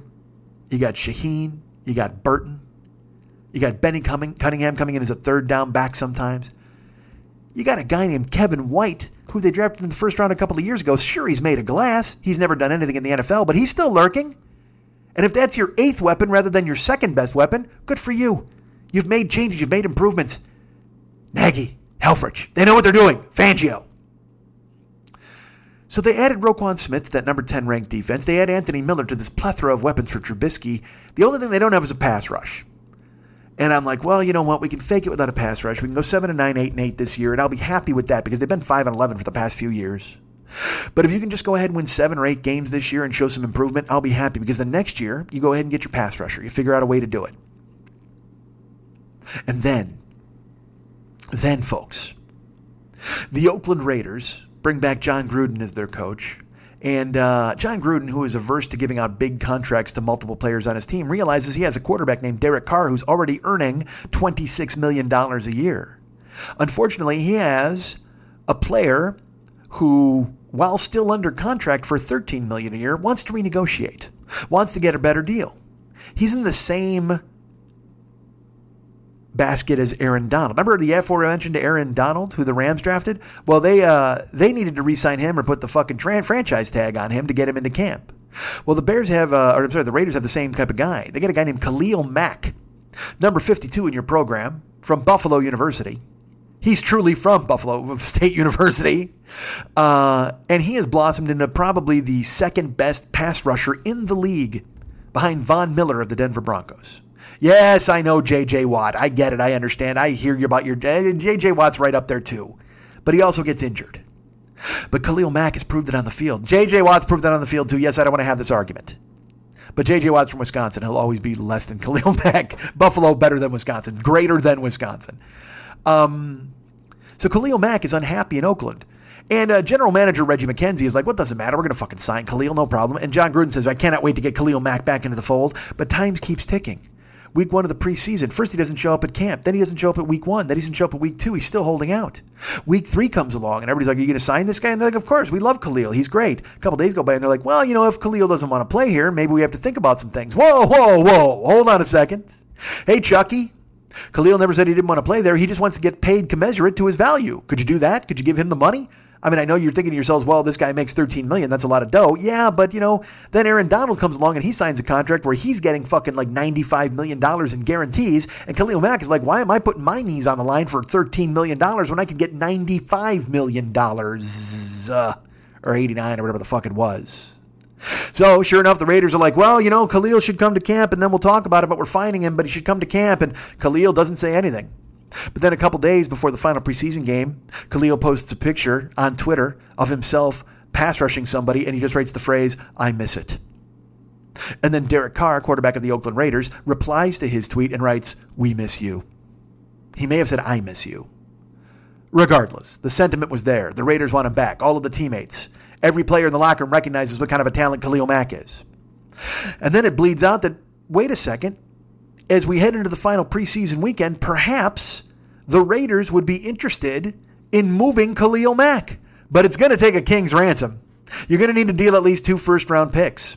And the only team in the league that has 2 immediate first-round picks that they can hand off to the goddamn Oakland Raiders would be the hated people in Illinois' hat, the Green Bay Packers. They've got 2 number 1s next year. They could lose those. You've already got Aaron Rodgers, who they just gave $1 billion to. He's a fantastic quarterback. He's the best quarterback in football. Then you get Khalil Mack, who is, if not the best pass rusher, certainly a close number 2 to Von Miller. So then you'd have the fucking vicious Khalil Mack on defense. You'd have Aaron Rodgers behind center. And that's all I'm reading is that the Packers are the favorites. And then I'm reading Bears Twitter, and they're like, oh, man, if the fucking Packers get Khalil Mack, I'm going to lose my mind. I'm going to lose my goddamn mind. And I thought the same thing. But I also thought in my head, I'm like, well, I mean, you know, I'd love to take a run at him. Pace is aggressive, but I don't see it happening. Cleveland's got a lot of picks. All these other teams have a lot of picks. And then I heard the Bears are one of the finalists. And again, like I said, this is 2-3 weeks ago. And then I'm driving in my car. I turn on the radio. I'm holding you close. You just say no. I'm driving, and it's very early in the morning, like 7 a.m. I've driven all night long, and I get a text from my buddy Jim O'Donnell, and I didn't get to read it because I was driving a passenger. And all I could see it, though. It said, well, now this is getting interesting. That's all it said. And it had an attachment, which I could not check out. So I'm driving this person. And I drop them off, and then I leave, and I kind of forget about checking, and I pick up another person, and I drive them, and I make a couple more rides, and then I pull over, and I grab the phone. I'm not pinged yet, so I check the text, and it's from Jimmy, and it says, the attachment is a headline, and it says, Chicago Bears have deal in place with Raiders for Mac. And at the time, I'm on Beverly, parked in front of Uncle Paulie's Deli, waiting to go get a breakfast sandwich, and I fucking yell louder than I've yelled in probably 5 years. Check that. I yell louder than I've yelled in a week after I yelled at that kid in his face because he slammed my door. But I lost my fucking mind. I was like, they're going to get Khalil Mack. And so I immediately dive into Twitter. And I'm like, what are they giving up? They got to be giving up. Are they giving up players? And everybody's speculating, but nobody knows yet. But it looks like it's going to be the number one pick. So then I get in a fucking text wheelhouse with Jimmy and Ak and all my friends. And Ak is a Raider fan. And he's nonplussed because the first thing he says is, well, Khalil Mack can't play the run. Good luck, you guys, with against. And I'm just like, I don't fucking care if he can play the run at this point. If he gets fucking 15 sacks, if he just runs and pins his ear back, he can let every running back run past him. I don't give. He can be Deion Sanders. Deion Sanders couldn't play the run. He's in the fucking Hall of Fame. So I'm in my car and I'm getting juiced up and I'm reading stuff on Twitter. Everybody's laughing at the Bears. They're like, I can't believe the Bears will give up 2 number 1 picks. They suck and Trubisky sucks and everybody sucks and the Bears suck and why would they even do this? What a waste. And oh my God, they're going to have to pay him all this money too and the Raiders are fucking geniuses. And I'm getting more fucking upset by it. And finally, I had to call Jimmy O. I called Jimmy O. He's on the bus to the fucking Michigan Notre Dame game. He answers and I just start screaming into the phone. I'm like, God damn it, Khalil Mack, 52 coming to Chicago. He's like, I know. It's amazing. I go, all these people are telling me this is a fucking mistake, that they're dealing number ones that they're going to miss. Who gives a fuck? You're number 1 picks now. You know what? Last year you dealt a pick and you dealt a pick this year. You know, you're going to deal these 2 number 1s and a 2. Fucking last year you traded it for Anthony Miller at the draft and now you're getting Khalil Mack. That's your 2 number 1s. Next year's number 1 and number 2 draft pick are fucking Anthony Miller in the slot and Khalil Mack coming off the edge. Make this fucking trade. God damn it. And he's laughing at me because I'm yelling. I'm going, get fucking pumped. I want to fucking hear it. I go, Ak is telling me he can't play the fucking run. I don't care. And he's yelling at me. I'm yelling at him. He's on a bus. And I let him go. And like I said, it's fucking 8 a.m, man. I call Woj and he picks up the phone and I'm like, God damn it, Woj. Pick up the goddamn phone when I called because Khalil Mack's a goddamn Chicago Bear. And he's like, it's unbelievable. We're fucking doing it. And I go, God. And we start just fucking yelling. He's like, you're getting me pumped, Schmitty. I go, I'm getting you pumped because goddamn it, the fucking Bears are on board. And I told you, I'm 51. Sports shouldn't mean this much to me. I was excited, but not crazy. I was thrilled, but not a fucking nutbag. Up until I got that text that said things are about to get interesting. Things are getting interesting. And Mac becomes a Bear and I lose my mind and that's it. And now, cause now I'm in. And now I'm like, holy shit. Cause like I told you, the only thing they needed was a pass rush. They had all the weapons. They had Roquan Smith to stuff the run, go sideline to sideline. They had the fucking safeties, Eddie Jackson, these kids, Amakamura and Fuller back at corner, who were a little weak, but with a pass rush you can cover up for that. But I didn't fucking care. You're going to get me the second best defensive player in football? Yeah, keep your J.J. Watt. I couldn't believe, I was fucking, because again, it's like when they got Cutler, they gave up 2 number 1s, and I was just as excited then. That should probably tell you something. But still, I was really excited. Because when your team is aggressive and your team goes for it, it makes you happy. Because why do you watch sports? You watch them to be happy. You just want to like stuff. You want to be happy and distracted and have a good time. So they get Mac, and I go crazy. They play that weekend. Of course, Mac's not in the lineup. Roquan Smith, by the way, was late reporting to camp, so everybody's ripping him because he wanted to have a different contract where they gave these guarantees where he could get his money in case he was suspended with the new helmet rule. It was a bunch of bullshit, but Bears fans are like, he's letting the team down, man, because here's the thing about football fans. For some reason, they all support the owners. Like a player will hold out. There's a guy named Le'Veon Bell right now at the Steelers. he's had the franchise tag put on him like the last couple years, and he doesn't want to play for it. There's another running back named Todd Gurley in the NFL. He just got $45 million in guarantees. Well, that's what Le'Veon Bell wants. He wants at least $50 million in guarantees, and he deserves it. He's been the number one back in football the last few years. And the Steelers are like, nah, because running back is a fungible fucking position.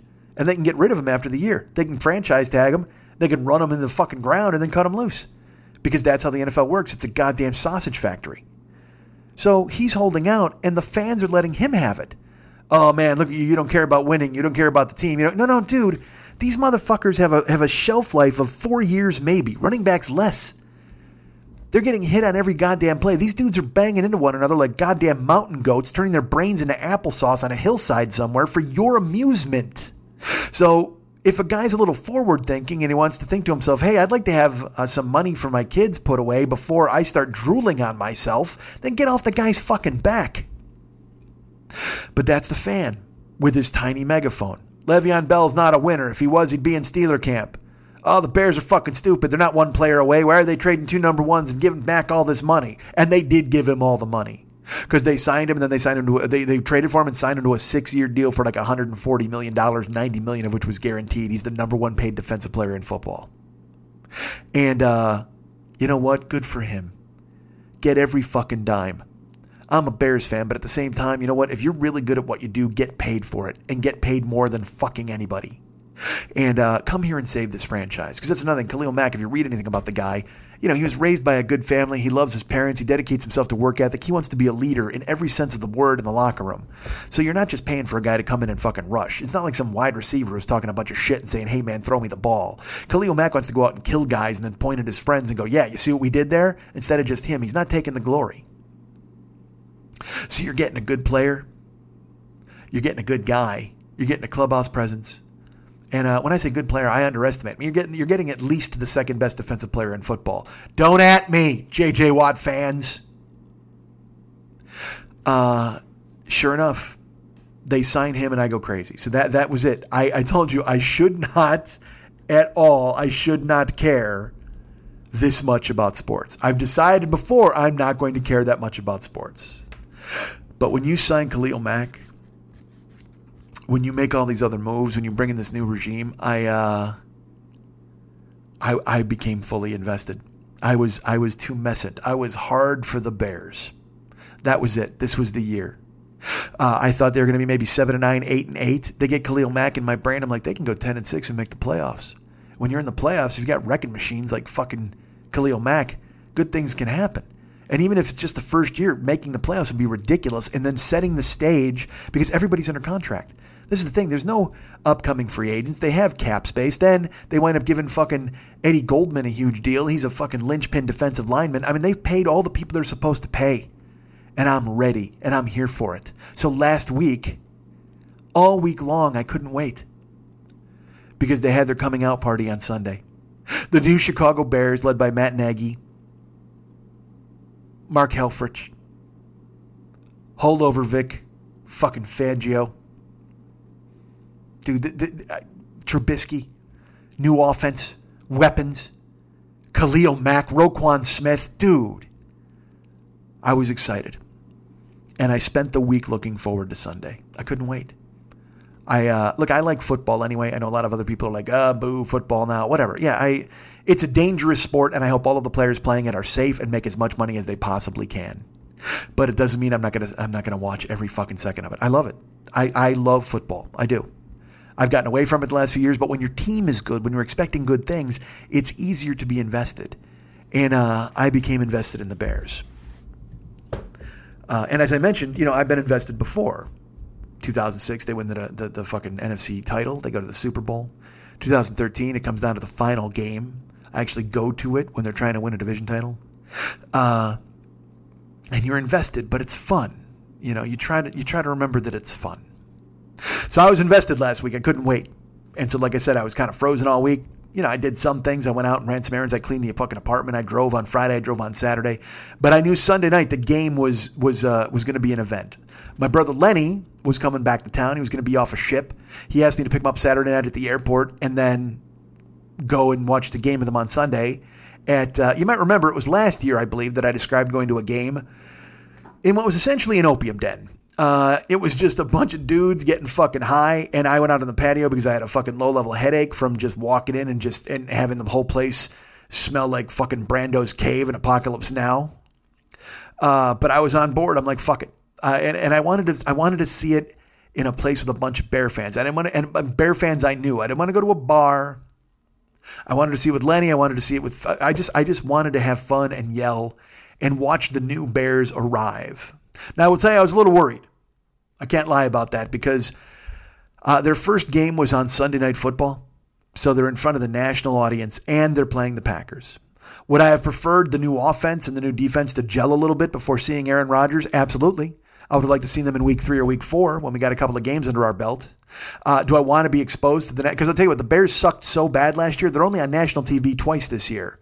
Once the opening week and now once next week. They're on Monday Night Football against the Seahawks. After that, the only way they'll make it is if they're a good team and they get flexed into different spots. But as far as scheduled, they were only scheduled to be on one Sunday night and one Monday night game. And they were in consecutive weeks to open the season. So daunting to open in front of a national audience with a whole new offense, a whole new defense, a whole new attitude. Patty LaBelle is there. But I didn't, then, I fucking talked myself into it. I'm like, fuck it. I'm in. I'm on board. Because you know what? If you're going to do it, this is the time. Let them get used to the goddamn spotlights. Let them get used to the fucking accolades. Let them get used to the whole nation staring at them. Because if they're going to be as good as I think they are, this is not going to be a 1 or 2 week occurrence. They're going to get flexed. They're going to be on TV plenty this year. So I get to this guy's house. I don't think I can say his name. And I show up. And it was funny. I said to Lenny, I go, hey man, cause I'm gun shy about going to this dude's house. Cause I don't know him very well. But he was very, very nice to me and he invited me to come. And he's like, anytime you want to come, you can. And that's very cool, but I haven't abused the privilege. So this was only my second game there. It's my first time back since, I had to get blood poisoning from fucking Sansamia. So I asked Lenny, I'm like, dude, what can I bring to the house? Like, what can I bring? And he's like, dude, you don't have to bring anything. He's got a chef who makes breakfast. He's usually got a woman who makes dinner. There's food there for everybody. Oh, yeah, but I can't show up empty. He goes, well, Lenny's like, I usually bring a bottle of scotch. He goes, because I know I'll drink it and Steve will drink it and another guy will drink it. And I'm like, yeah, I don't, dude. I'm not a booze dude. I go, I'll bring beers. You want me to bring like a couple of 6-packs of IPAs or something? He goes, nah, man, that's not a beer house. And I thank God because it's fucking, Weed Central. And in my head, I'm like, oh my God, do I have to stop and get weed? Am I that guy now? Like everybody else goes to fucking Costco and gets a pile of brownie bites. I'm going to show up with fucking weed. And it couldn't possibly be as good as the weed that they have. So what's the point? So Lenny goes, you can bring fruit. I said, what? He goes, bring fruit, man. Like bring a fruit plate. That's always good in the middle of the day. He goes, guys have been there all day. They're eating fucking like heavy food. Bring some fruit, man. I said, you serious? He goes, yeah, bring fruit. So Sunday comes along and I start to get ready to go. And Lenny was going early in the morning. He's like, what time are you going? I go, dude, I'm not going till game time. I got to drive during the day. He goes, okay. He goes, well, I'm going to go over probably halftime of the first games. He goes, because it's the only time this year I can go. So I want to be there early to check it out. I said, fantastic. I'll meet you over there.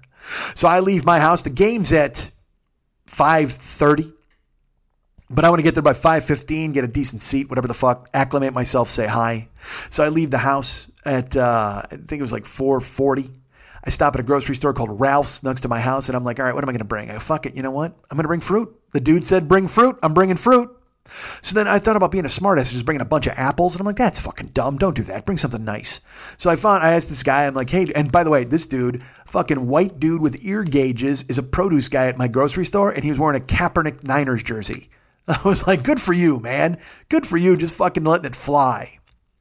I asked him, hey, man, are any fruit plates around? He's like, in the back corner over there. So I went and I grabbed one, and look, I will tell you this. I like fruit, but fruit plate's always bad because it's always 4 pounds of cantaloupe, 4 pounds of honeydew, the top of a pineapple, and 1 strawberry. I mean, nobody wants to fucking eat that garbage. So I look, and sure enough, they've got a couple of fruit plates that are, the majority are cantaloupe and honeydew, but it's also got some pineapples and strawberries and some grapes inside it. So I'm like, all right, I can grab one of those. Just grab 2 of those and you'll be fine. So I did. I grabbed 2 and I took like 10 steps and I go, fuck this, man. I don't like melon. And Lenny's like, don't bring something you're not going to eat yourself. And I'm not going to eat melon. I would have eaten all the strawberries and fucking pineapples.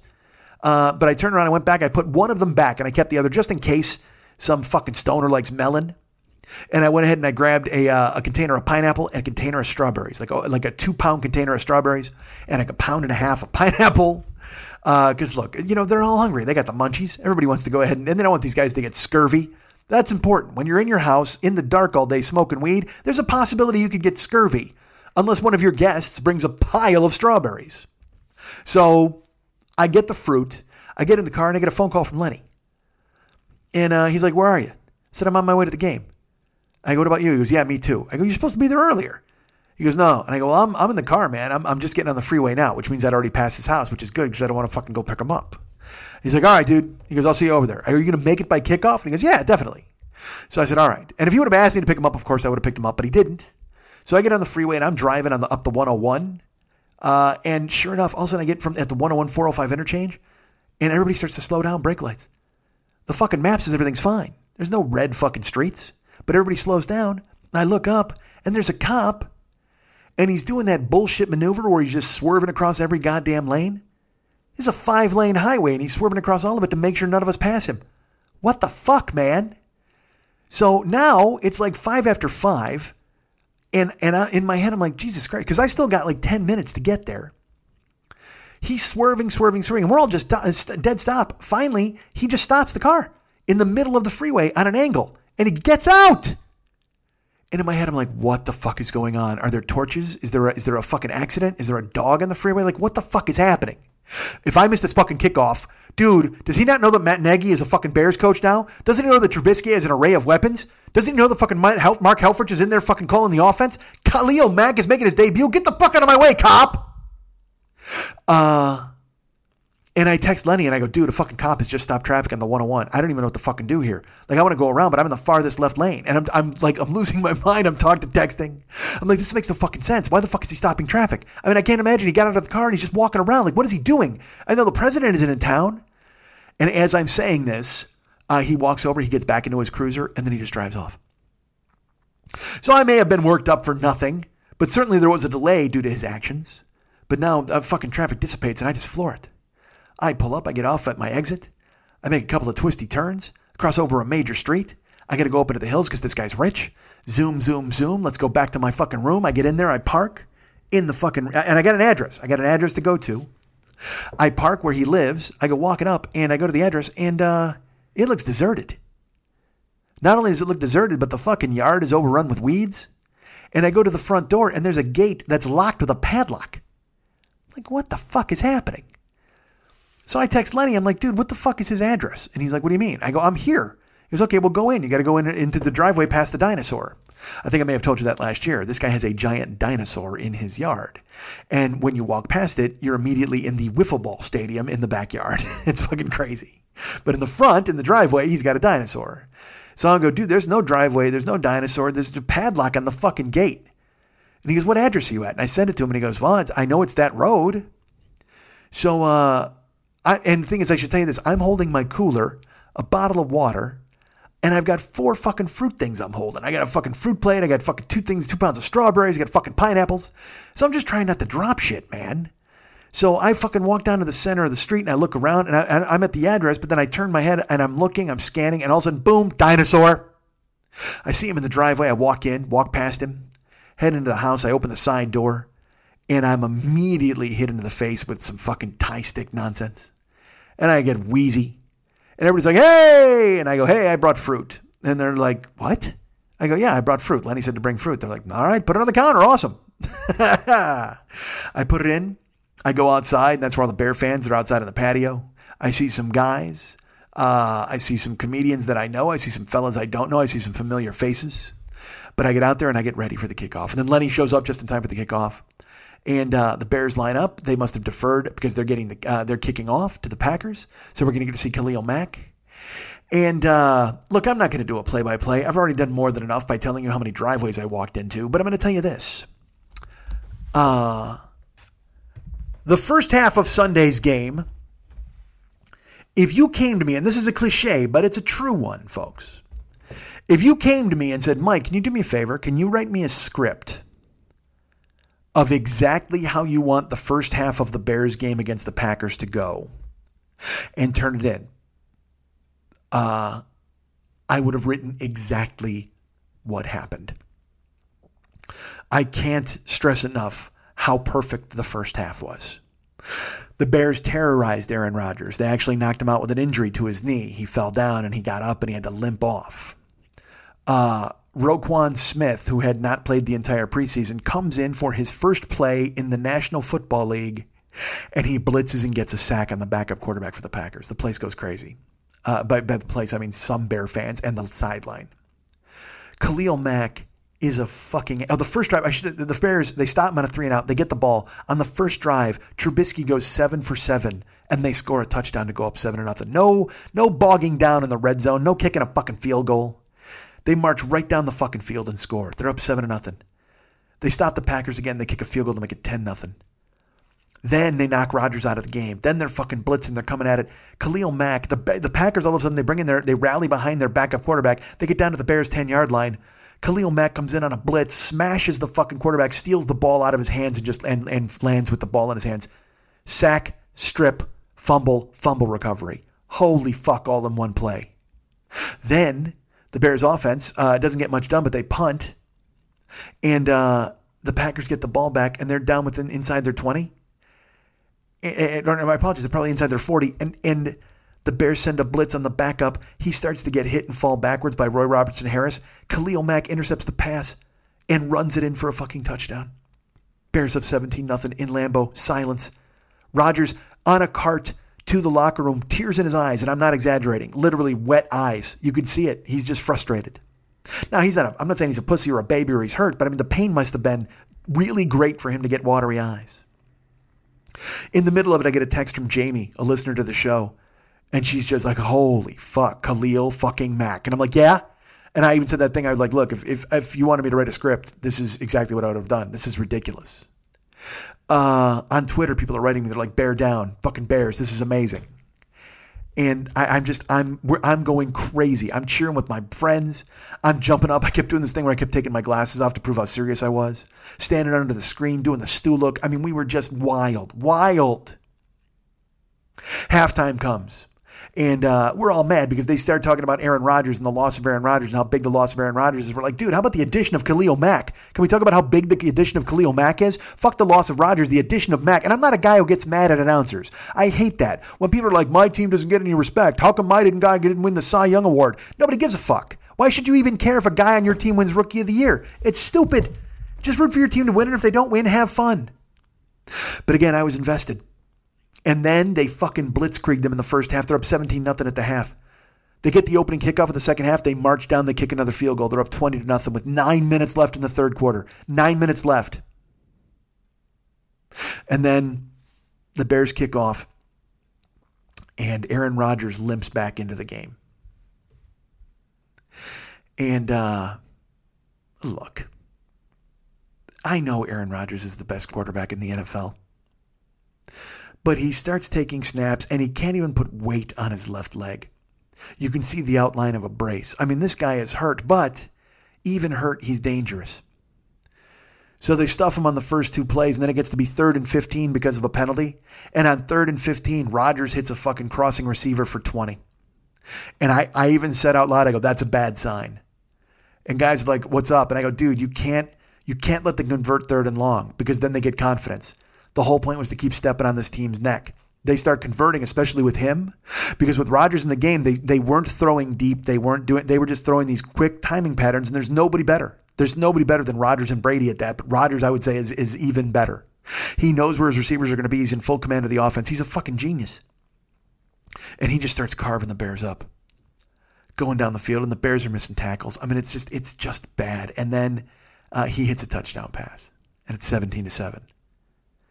Or 20-7. It's 20-7 because we hit the field goal in the top of the third. To start the third. Top of the third. And I'm like, all right. I go, well, that's bad. You'd like to hold them to a fucking field goal. But 20-7, that's fine. And then over the next half hour, 45 minutes, the Bears offense can't do anything. They're going 3 and out. And here's the thing. Rodgers is not stupid. He's the best quarterback in the league for a reason. So he comes back out after the 3 and out, and they start running the no huddle. Well, the no huddle is incredibly effective because the Bears defense never played in the preseason. This is Khalil Mack's first game. This is Roquan Smith's first game. And the other guys have only played like 1 quarter of preseason football. So they're in game shape, but they're not in fucking mid-season condition. So he starts running the hurry up offense, and they're hitting these little quick hitters, so the guys have to chase the receivers, and the Bears are playing this they have a slow white linebacker who can't cover anybody, and he's getting burned over the middle consistently, and I'm just going, oh, this is bad. This is bad because they're gassed. Rodgers hits a touchdown pass that I don't think 5 quarterbacks in the last 30 years could throw. It just skims Kyle Fuller's fingers and is caught by the receiver in the end zone. It's a touchdown, and the place is going nuts. You give them life. You can't give them life. Bears are missing tackles. The Bears just aren't getting it done. It's a shame to watch. And the Bears go 3 and out, and then the Packers start just running again, and dude, it was just, you're watching a collapse. And then you get to the fourth quarter, and you're like, oh my God, I can't believe this is happening. And Rodgers is just schooling them. Now the Bears do clamp down eventually. Okay. Green Bay has to kick a field goal, and it's 20-17. And I'm like, dude, a fucking touchdown's going to beat us, but that's okay. So then the Bears, after going 3 and out, like 6 possessions in a row, they get the ball and they march. And they convert a couple of third downs. And I'm like, all right, you know what? The best thing is you're getting the defense some rest. And then we're all grasping at that straw, by the way. Because before we were killing them, we're high-fiving. We're like, fuck the Packers. Fuck these guys. And now we're like, you know what? Let's get the defense some rest. Now they can go ahead and relax. They can rest, maybe get massages. Maybe we get them some strawberries. Are any of those strawberries left? Let's do something. Because right now our defense can barely stand up. And Trubisky's got to get it done. And that's the guy that our eggs are in the Trubisky basket. Mac is Mac. He's proven to be Mac.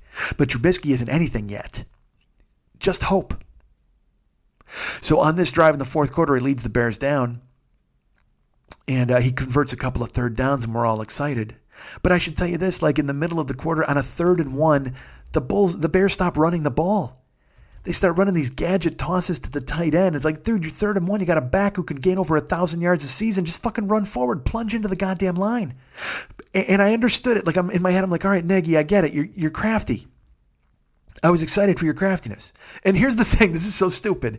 When the Bears hired Mark Trestman, when they started to lose, you're like, holy fuck, dude, will you stop throwing those bubble screens? Will you just run the fucking ball? So then they fire him and they hire John Fox. And you're watching John Fox in your head. You're like, dude, could you just stop running the ball directly into the line? Try, mix in a fucking bubble screen. Could you do that possibly? There's the Bears bring in Nagy, and in it, you're just like going, run the ball. Dude, could you just stop throwing that tight end hitch pass and run the goddamn ball? And again, like I said, I shouldn't be this invested. But I'm watching the game unfold, and the Bears get down, and they're on like the 15-yard line. And on 3rd and 1, there's 2 minutes and 32 seconds left in the game. All you got to do on 3rd and 1 is if you run it into the line, they're dead. They have 2 timeouts left. The Packers have 2 timeouts left and the 2-minute warning. All you got to do is run into the line. If you convert the 3rd and 1, they've got it. It's going to go down to the 2-minute warning, or they're going to burn a timeout, which is more likely. But then you just run the ball. And if you get into the end zone, great. But otherwise, you kick a fucking field goal. On 3rd and 1, Trubisky goes back to pass. They thought they had a gadget play that would work. They ran Tariq Cohen on a wheel route into the end zone, but a fucking lineman decided to stay with him out of nowhere. He made a brilliant play and stayed with fucking the Swiss Army knife. And he just folded it and put it away. And Trubisky had to fucking eat it. There was nothing he could do. He forces a pass, and then it's dropped. Incomplete pass, stops the clock. Motherfucker. So now there's like 2 minutes and 20 seconds left. The Packers have 2 timeouts and the 2-minute warning. And also, by the way, they have fucking Aaron Rodgers. Even if you kick a field goal here, you're only up 6. And in my brain, I was like, I can see this coming a mile away. Everyone can see it coming. Bears kick the field goal. They're up 6. And my buddy Steve can't even watch. He walks into the yard. And I'm like, this is bad. And everybody's like, man, don't worry about it. I go, no, this is rough, dude. You can't give Rodgers a chance to beat you because you know what? It's magic. You can't give the other team opportunity for fucking magic. Hester's return, you don't waste magic. Khalil Mack strip sack, you don't waste magic. Khalil Mack interception return for a touchdown.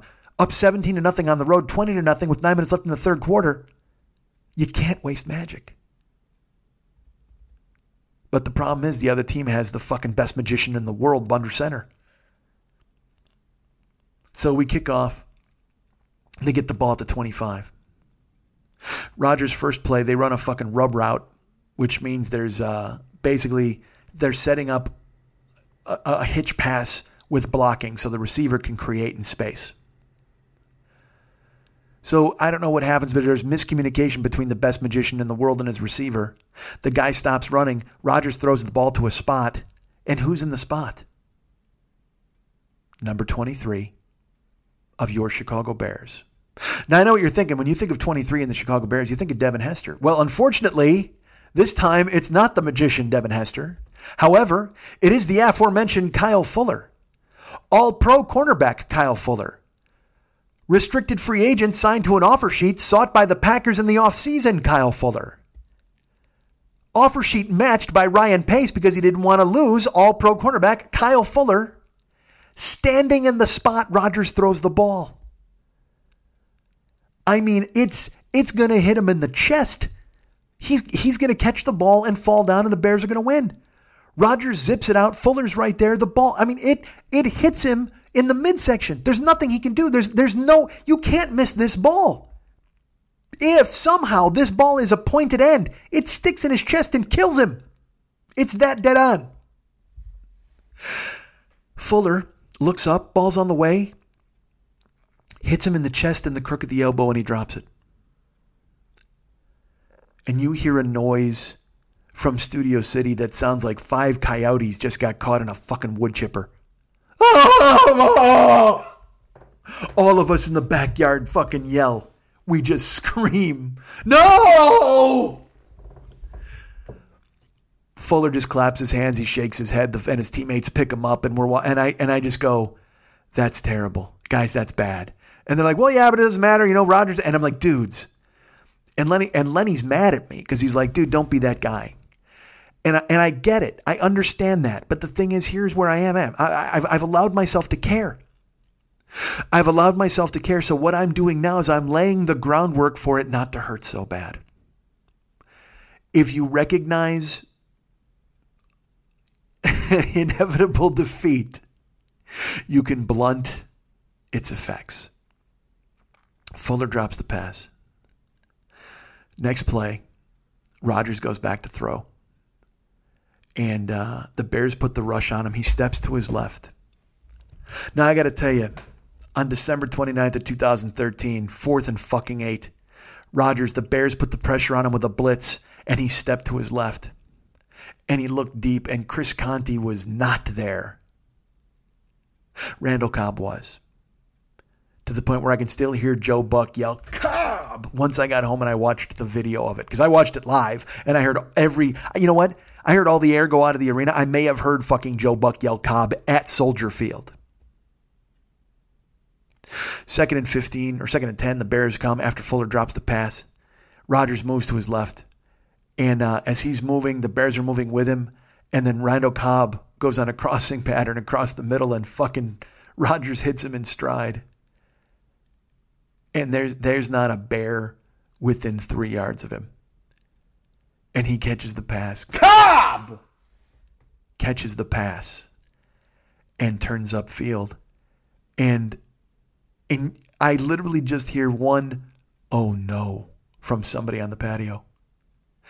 And Cobb just keeps running. Quite frankly, he might still be running.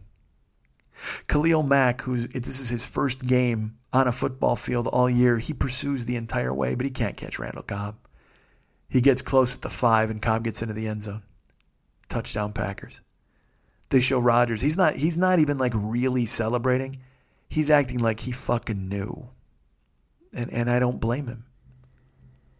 The best magician in the fucking world knows his tricks. And he knows they're always going to work. So, Cobb scores. And now the Bears have just under 2 minutes to get something done. They've got time. We're like, all right, you got 2 timeouts, you got 2 minutes. All you need is a field goal. The problem is we don't have the best magician in the world. We have his apprentice who's learning. And he doesn't have the best tricks. So he's not sure that they're going to work. And Trubisky, who the Bears traded up with, the Niners to get, and they were ridiculed by some people, and not by me because I was excited.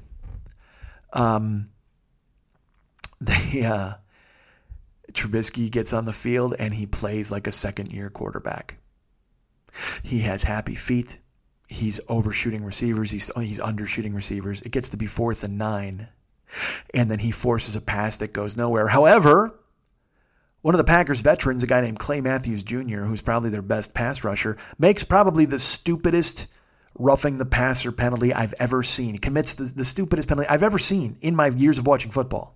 4th and 9, you know this is the game. Trubisky lets the ball go. Matthews still takes 2.5 steps and jacks Trubisky in the helmet with his helmet. I mean, it's wrong on like 15 different fucking levels.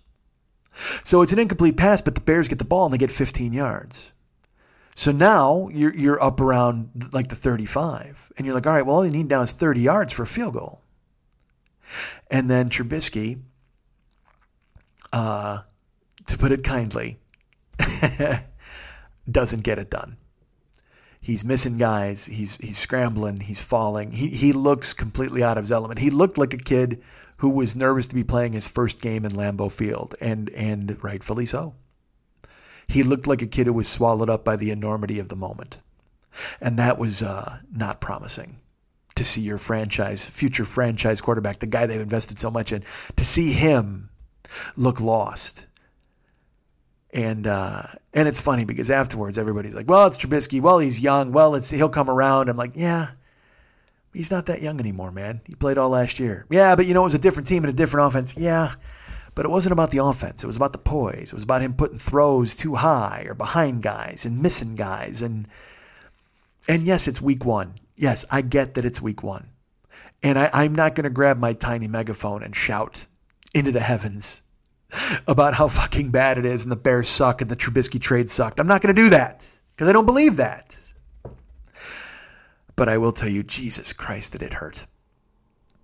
It's not supposed to anymore. Sports aren't supposed to hurt like that anymore. I thought I'd passed it. There was no point. Sports shouldn't mean that much. I'm 51 years old. But I sat there. And I literally got up once it ended, right when it was over. I go, all right, I looked at Lenny. I go, let's get out of here. Cause I was taking him to the airport. He goes, well, hold on. I got to talk to the guys. I'm like, all right.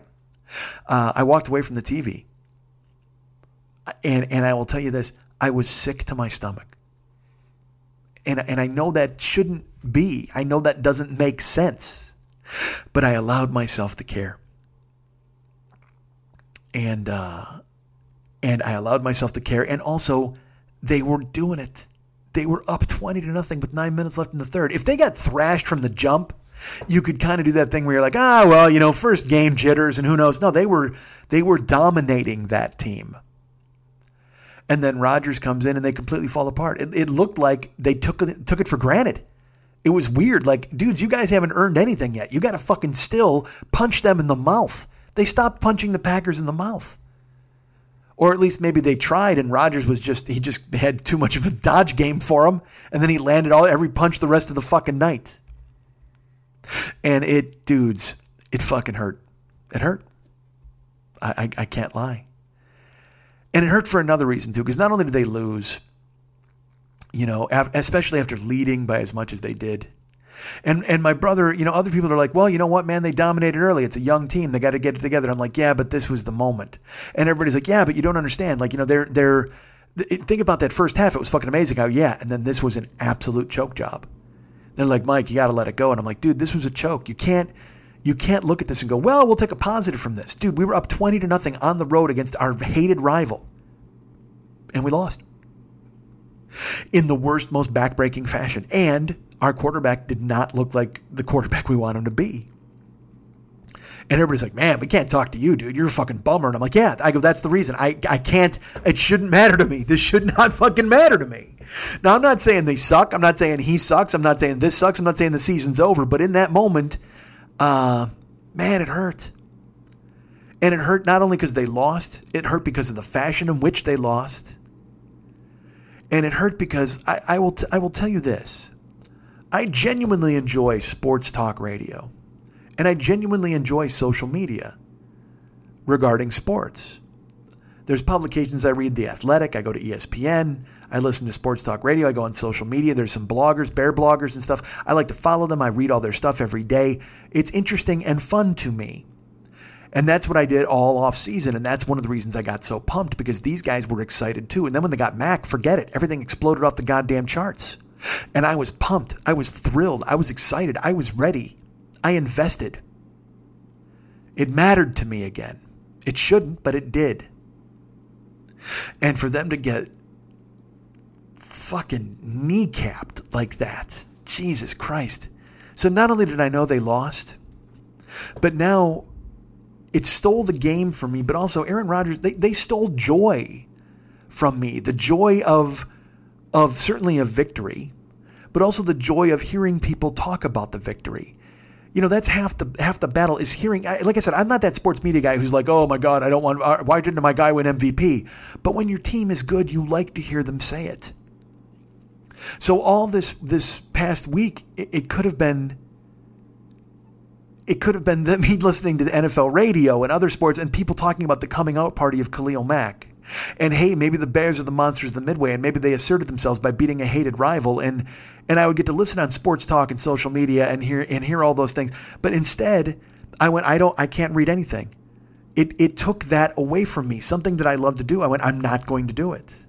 Because I knew that Packers fans and Raiders fans, Packers fans because they hate the Bears anyway, and they got every right in the world to crow. They should.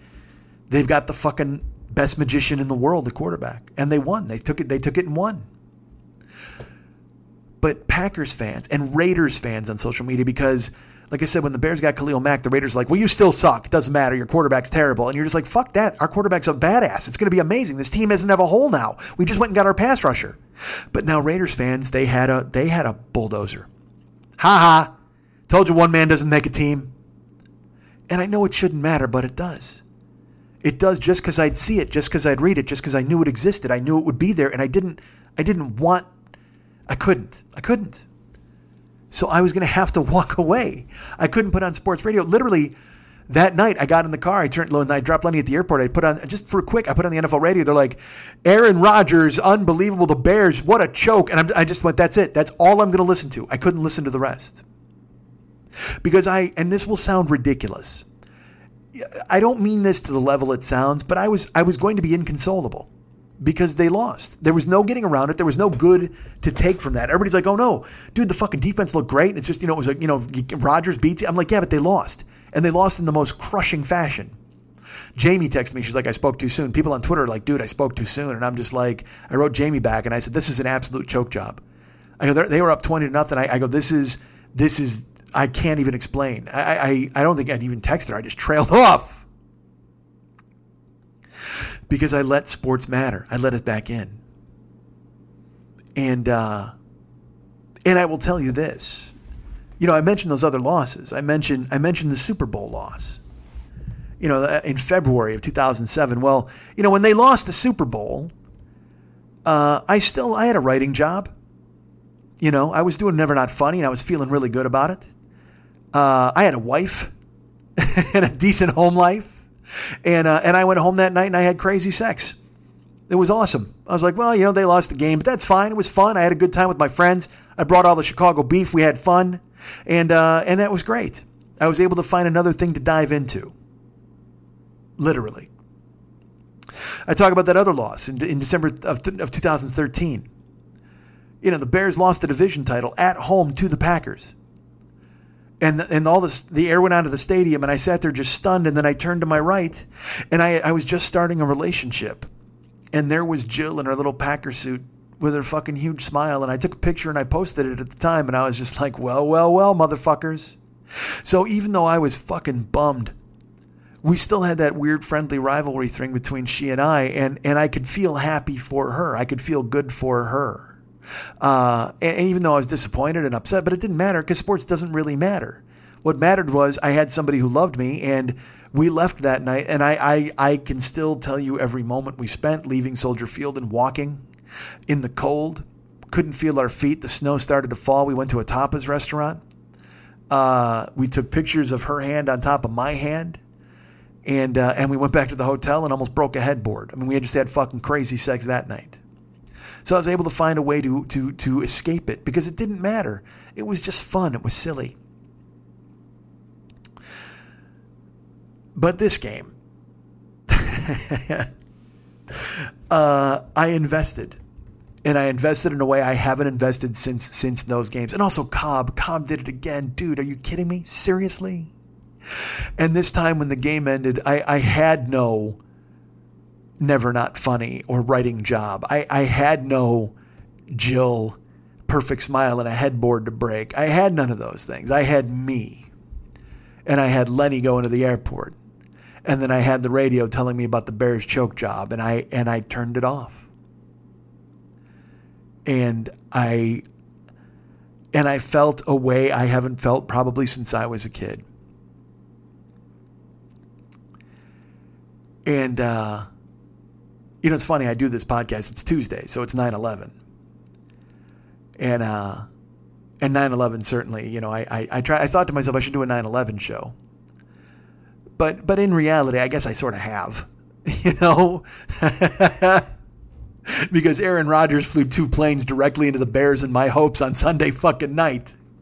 And I've done this whole show filled with dates, 2/4/07, 12/29/13, and now 9/9/18. And I can tell you this, as an orange and blue Bear fan who was invested now, who was invested in the past, who thought sports didn't matter that much, 9/9/18 is now my new never forget. You guys can get me at MikeandMikeSchmidtComedy.com. You guys can be my friends at Facebook.com/the40-year-old-boy. How about trivializing 3,000 deaths for the football game? Should I retake that ending? I don't know. That was kind of in the moment. It seemed good. So have I mentioned my Facebook? Yeah, I'm at Facebook.com/the40-year-old-boy. Follow me at Twitter.com/the40-year-old-boy. I'm also on Instagram and Snapchat. Have I mentioned that? I think I have. I'm on Instagram and Snapchat at Mike40YOB, Mike40YOB. Check me out there. There's people who bring this show to you and help me out. Ryan Dirks is the guy who does our website, and he does all that cool stuff. You can follow him. You can be his friend at Facebook.com/Ryan Dirks. Giovanni Giorgio Peluso is the coolest guy. He handles our YouTube channel and all the uploads and things like that. He's helping me get streaming and Twitch underway. He was the one who convinced me to stream again yesterday.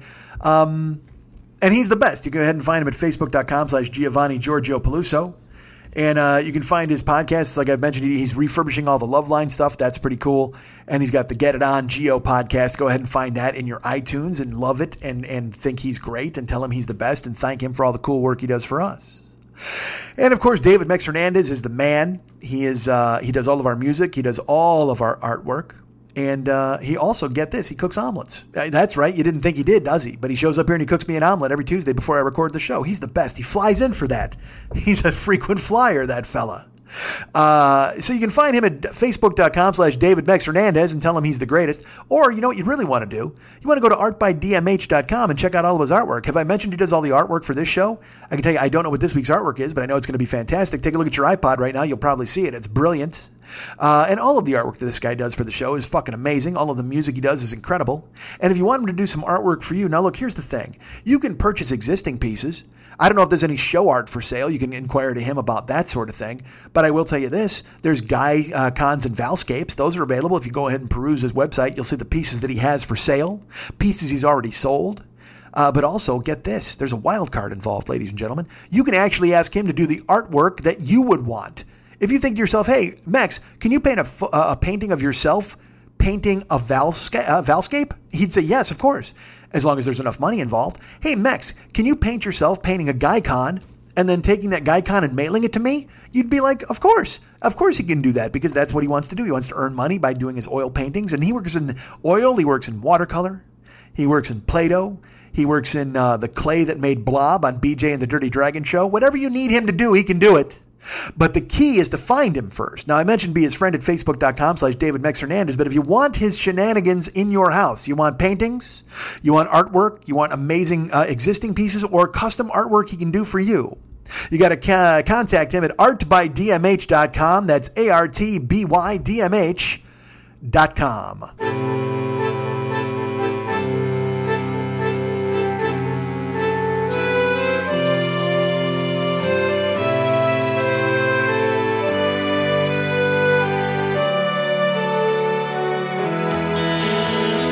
look at you all, see the love there that's sleeping,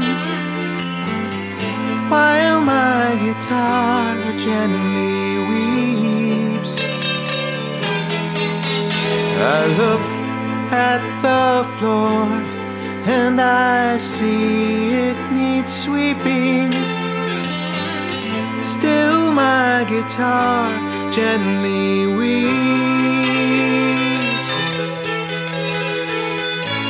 I don't know why nobody told you how to unfold your love. I don't know how someone controlled you. They bought and sold you. I look at the world and I notice it's turning, while my guitar gently weeps.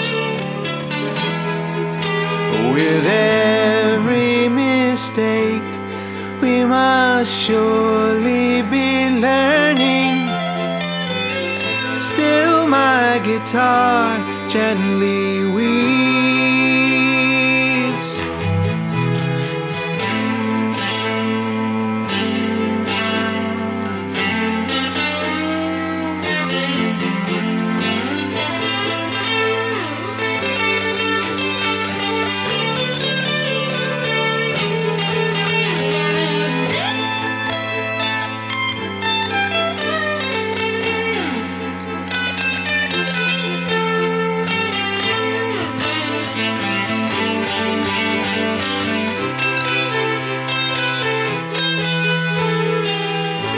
I don't know how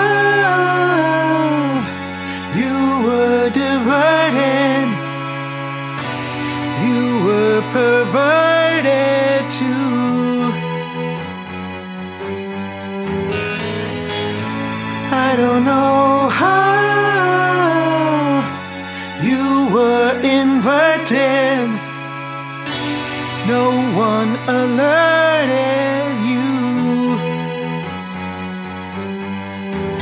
I look at you all, see the love there that's sleeping, while my guitar gently weeps. Look at you all,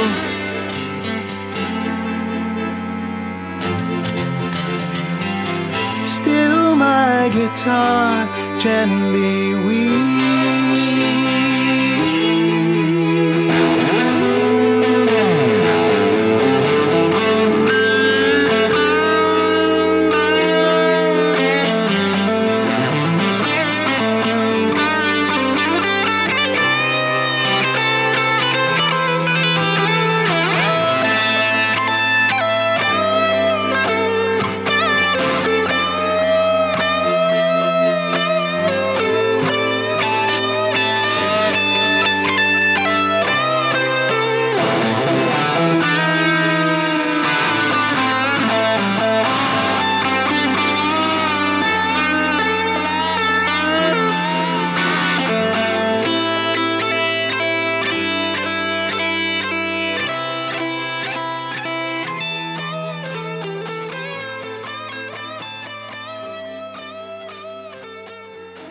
You're goddamn right. That was David Hernandez with another Beatles track.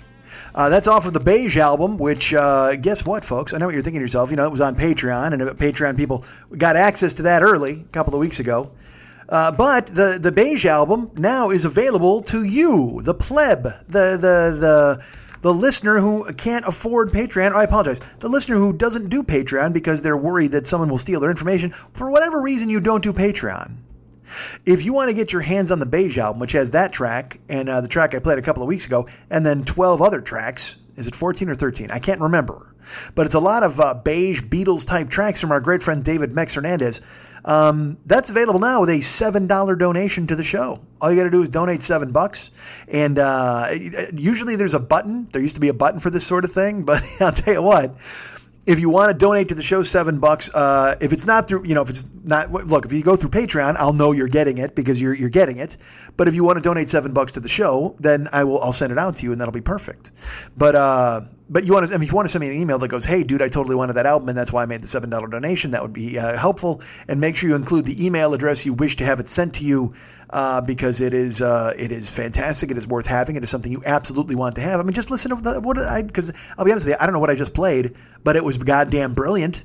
I know what I almost played the last time. I played Helter Skelter a couple of weeks ago, and this might have been something you're a little even more familiar with. I don't know. I haven't decided yet. I can't decide which one to play, but I can tell you now, if you want to own that, if you want to have it in your hot little CD player, that seems weird. If you want to have it instead in a digital fashion and play it in your iPod vagina, what you need to do is donate $7 to the show via the donation button there on MikeSchmidtComedy.com. Send it via PayPal and whatnot.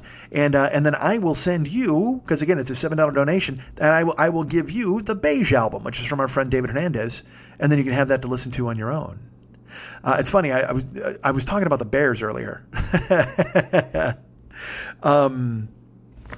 I don't know. I'm gonna say this because why the fuck not? There's another angle too. The Bears. I talked in there and I mentioned Jill and I mentioned the friendly rivalry I'd had with my ex-girlfriend regarding the Bears and the Packers, and that was a big thing for us. We went to the games. We went to 3 of the games. 4 games. We went to 4 games. 2 in Chicago, 2 in Green Bay. No, 3. God, we went to 5 games. Holy macaroni! Did we go to a lot of fucking Bears-Packers games? But that's a thing that meant something to us, and it was something we shared, and it was totally fun. And then to not have that, and then to have to watch the game on Sunday, you have no idea how badly I wanted the Bears to win, just because I could not handle the thought of her with whoever her new boyfriend is enjoying a Packers win. I know that sounds ridiculous and petty, but it's totally true. Because that was our thing. That's our thing, man. And if I won, she would kind of pout and I'd be happy. Or if she won, I'd same thing. I'd pretend I wasn't happy, but we were always happy that we had won. But now I can't even imagine her with some boyfriend who probably looks like me, probably there in Lambeau when she was watching Khalil Mack go to town, and then to see them come back and get that win. I know, petty. I know, terrible, but it hit me right in the fucking heart knowing that she got that win. I was like, oh, dude. And it shouldn't even matter. It shouldn't matter. But again, as I've mentioned, I'm 51 and now things matter to me again because I'm a weirdo. But that played no small part in me also just going, oh, God damn it. This used to mean something. And now, but it was fun. But now just to think that she would be sharing happiness with another dude. Oh, grim. Hey, who wants to be an Uber driver? You? Of course you do. You want to be a Lyft driver too? You? Anybody? Well, if you want to be a Lyft driver, you can use my code. And that code is Mike, 720057, MIKE 720057. Please use all caps on the mic. Use that to become a Lyft driver, and then you do a bunch of trips, and then I get a taste of the gig because I'm your Lyft pimp. And you'll be out there making money in no time. And look, I know I've painted Lyft and Uber with a broad brush. You hear some of these things, but 95% of the time, everything's great. It's a side hustle. You get out there, you make some money. Everybody's happy. They're thrilled to see you because you're driving them all over town. So go be a Lyft driver and use my code Mike720057. And I will tell you this, that code also works if you're a passenger. A first-time passenger to Lyft, use that code, and then I get a kickback on that for some weird reason. And for Uber, you want to use the code DJZW1YTTUE, and that's all lowercase letters. DJZW, the number 1, YTTUE. DJZW1YTTUE, all lowercase. That's to become a driver at Uber. That's to become a passenger at Uber. If you're a first-time passenger, use that code. And again, I get a kickback on that, and it's exciting. Let me be your Uber pimp. Let me be your Lyft pimp. Let me make as much money as I can while you're on your back driving people to and fro. While you're being a passenger in the back seat with your earbuds in, ignoring your driver as he tries to give you free water and tell you how much he loves the government or whatever the fuck, because everybody talks. But please go ahead and use my code. Like I said, for Lyft, Mike 720057, for Uber, DJZW1YTTUE, and go ahead and do that all day long. Folks, you know what keeps this show going? Patreon. Did you know that? You should. Patreon is a page where, a lot of people donate and they help this show out and they keep it afloat. And I got to be honest with you, man, last week was a fucking awesome week. A ton of you people stepped up on Patreon and came through in a big way, and I cannot thank you enough, but I will try right now. Did you know that Michelle Woods kicked in some money? He absolutely became a Patreon subscriber this week. Thank you, Michelle. I'm also going to say this. I hope it's not Michael Woods, because I know he's in Canada. I met him when I was in Toronto a couple years ago when I did my show. He came to my show, I believe, and I believe it's Michelle. But I hope I'm not ruining it. Could be Michael Woods, could be Michelle Woods. I believe it's Michelle. So he's the best, and he's a Patreon subscriber now. Also, Alex Reinhardt is now a Patreon subscriber. Thank you, Alex Reinhardt, for stepping up in a big way, keeping the show afloat. Our friend Aaron Ach, I don't know, Ach, could be Aaron Ach. It's ACH. Here's me giving full names again because I'm a genius. But Aaron has become a Patreon subscriber. Thank you, Aaron. You're the coolest. You're the best. And you and Alex Reinhardt and Michelle Woods are perfect.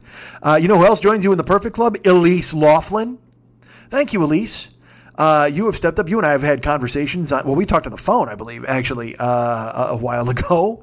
And also, we've had conversations on Instagram and stuff. I hope you are well. I hope everything is well with your family and you are good. I hope your husband is happy. Everything is fantastic for you, Elise. And look, I certainly feel those ways for Michelle and Alex and Aaron too, but I talked to Elise, so I know a little bit about her. But Elise Laughlin, Michelle Woods, Alex Reinhardt, Aaron Ach, and get this, folks, friend of the show, Ellen, who I don't think ever wants me to say her last name, so I will not. I contacted Ellen. I hadn't heard from her in a few months, and I actually wrote her a text because I was remiss. She sent me a very nice text in fucking like January. And then I looked at my phone. I was like, God damn, what's wrong with you? So I sent her a nice text, and then she sent me a note through the mail, and then she bumped up her Patreon subscription, and I'm so happy and pleased and thrilled that Ellen is my friend. So I'm glad that she's in my life. I met her at Podfest once, and now there are no more Podfests, so I will never meet her unless I go to Colorado and she bumps down there when I'm there traveling, or who knows. But yeah, because I told you she lives in the mountains, man. But she was very nice. She donated more to Patreon, and I can't thank her enough. So Ellen, Aaron Ach, Alex Reinhardt, Michelle/Michael Woods, and Elise Laughlin, all of you have stepped up on Patreon and kept this show going, and I do appreciate it if you keep as long as you're listening and I'm talking. That's what matters. And giving money matters too. So if you guys want to be Patreon people, go to Patreon and look me up, Mike Schmidt or Mike40YOB, and become a patron of this show. And there's all sorts of levels of things that are cool. Like I said, the Beige album's available over there now if you don't want to give the $7 thing, but maybe you do. Who knows? But because the Patreon thing is a monthly recurring, so I could understand why you want to do the one-time deal instead. And you do that through the donation button that's in Mike Schmidt Comedy on every page. But if you want to be a patron, I would appreciate it very much. Go to Patreon, sign up, and get ready, man, because we got cool things coming up, personal chats. I advertise a t-shirt on there. Mex and I are talking about it, but it costs money to make a t-shirt apparently. So the more Patreon people I get, the more I can get to a t-shirt and get that rolling. It's all happening, folks, as our good friend Penny Lane would tell us. So please become patrons over there at Patreon, and I'll consider you the best. We have sponsors of this show. Our good friend Fearful Jesuit. He does a podcast called The Paranoid Strain. You can go ahead and check out his podcast. It's available in iTunes right now. Now, I have not listened to the most recent one, but apparently it's gone up. I found out about it through via text, through some of the monks at the compound. They texted me, and then I saw a posting on the fan club page, and he's like, well, we'll ramp up promotion next week, but I'll give him a free week. Why not? We'll go ahead and do that. Now, I haven't heard it yet. I'll hear it this week, and I'll be able to tell you more in depth about what it's about. But I can tell you this week it's this. It's about QAnon. And here's what I'm going to tell you, folks. If you don't know what QAnon is, you're a lucky person. But you should want to learn more about QAnon, and certainly the way to do it is to listen to the Paranoid Strain podcast, because he's going to come at it from not even an unbiased way, from a smart way, from an educated way, because QAnon is fucking stupid. That's all I'll tell you. So if you don't know what it is, listen to the Paranoid Strain podcast and get on board, and you'll know all about QAnon and why you need to avoid those motherfuckers at all costs. But that's available now. The Paranoid Strain is available in iTunes right now. And, of course, there's the website, I believe, paranoidstrain.com or theparanoidstrain.com. Do me a favor. Write Fearful Jesuit a note to tell him that you heard about the show through us and that you love the show and you'd love to have your voice on the show or whatever. Ask him a question, whatever you need to do. He's very good about engaging listeners, probably better than I am. And by probably, I mean certainly. Also on the iTunes page, if you leave a review, please make sure you mention that the 40-Year-Old Boy Show sent you and that, because I want Fearful Jesuit to think we're doing the job for him. So please do. So send a thing on iTunes and say, hey man, Mike Schmidt sent me. So he thinks I'm a hitter. They think I'm a hitter. We all know I'm a hitter and everybody gets on board with me. This is all a reverse thing to get you guys back on board with me. I talk about Fearful Jesuit like he's somebody, but in reality, I want you guys to love me. Love me, goddammit. Go to MikeSchmidtComedy.com. As I've mentioned many times, you can go there and go to the Joe Business page. We've got stuff on there for sale. We've got all the live stuff for sale, and I don't think we're selling the download sets anymore, but we got live stuff. We got a bunch of neat stuff. Shirts are in the pipeline, but also more importantly, the donate button is there, and you can donate the $7 to get the Beige album, as I've mentioned earlier. But also, folks, that's where you'll find the Amazon link lurking. You'll also find the Amazon lurk linking there. Amazon, click on that. Clicks you through, takes you into the wild world of Amazon. Buy things and we get credit. They get money, we get money, you get stuff. It's a fantastic deal. It's a triangle of love. It's like all of us are holding each other's wrist in an unholy alliance, and that's important. So go ahead and use our Amazon link right there at the Joe Business page. You get in, you see the Amazon thing, click on it. It takes you through to the Amazon portal. While you're in there shopping, we're getting credit. We get money, they get money, you get stuff. And you know you're buying stuff. You know you need stuff. It doesn't cost you anything extra. It's just one extra step of going to the Joe Business page and clicking on the Amazon link, and boom, now you're in there. You're spending money. You're doing everything you can to buy screws and nuts and bolts and every other thing that'll keep things together. Keep it together, folks. Keep it together. Keep it together forever. So please do that. And also, folks, let me tell you this. Next week, this show comes to you live from Toronto. The podcast won't be live from Toronto. I'll be recording it in Toronto, however.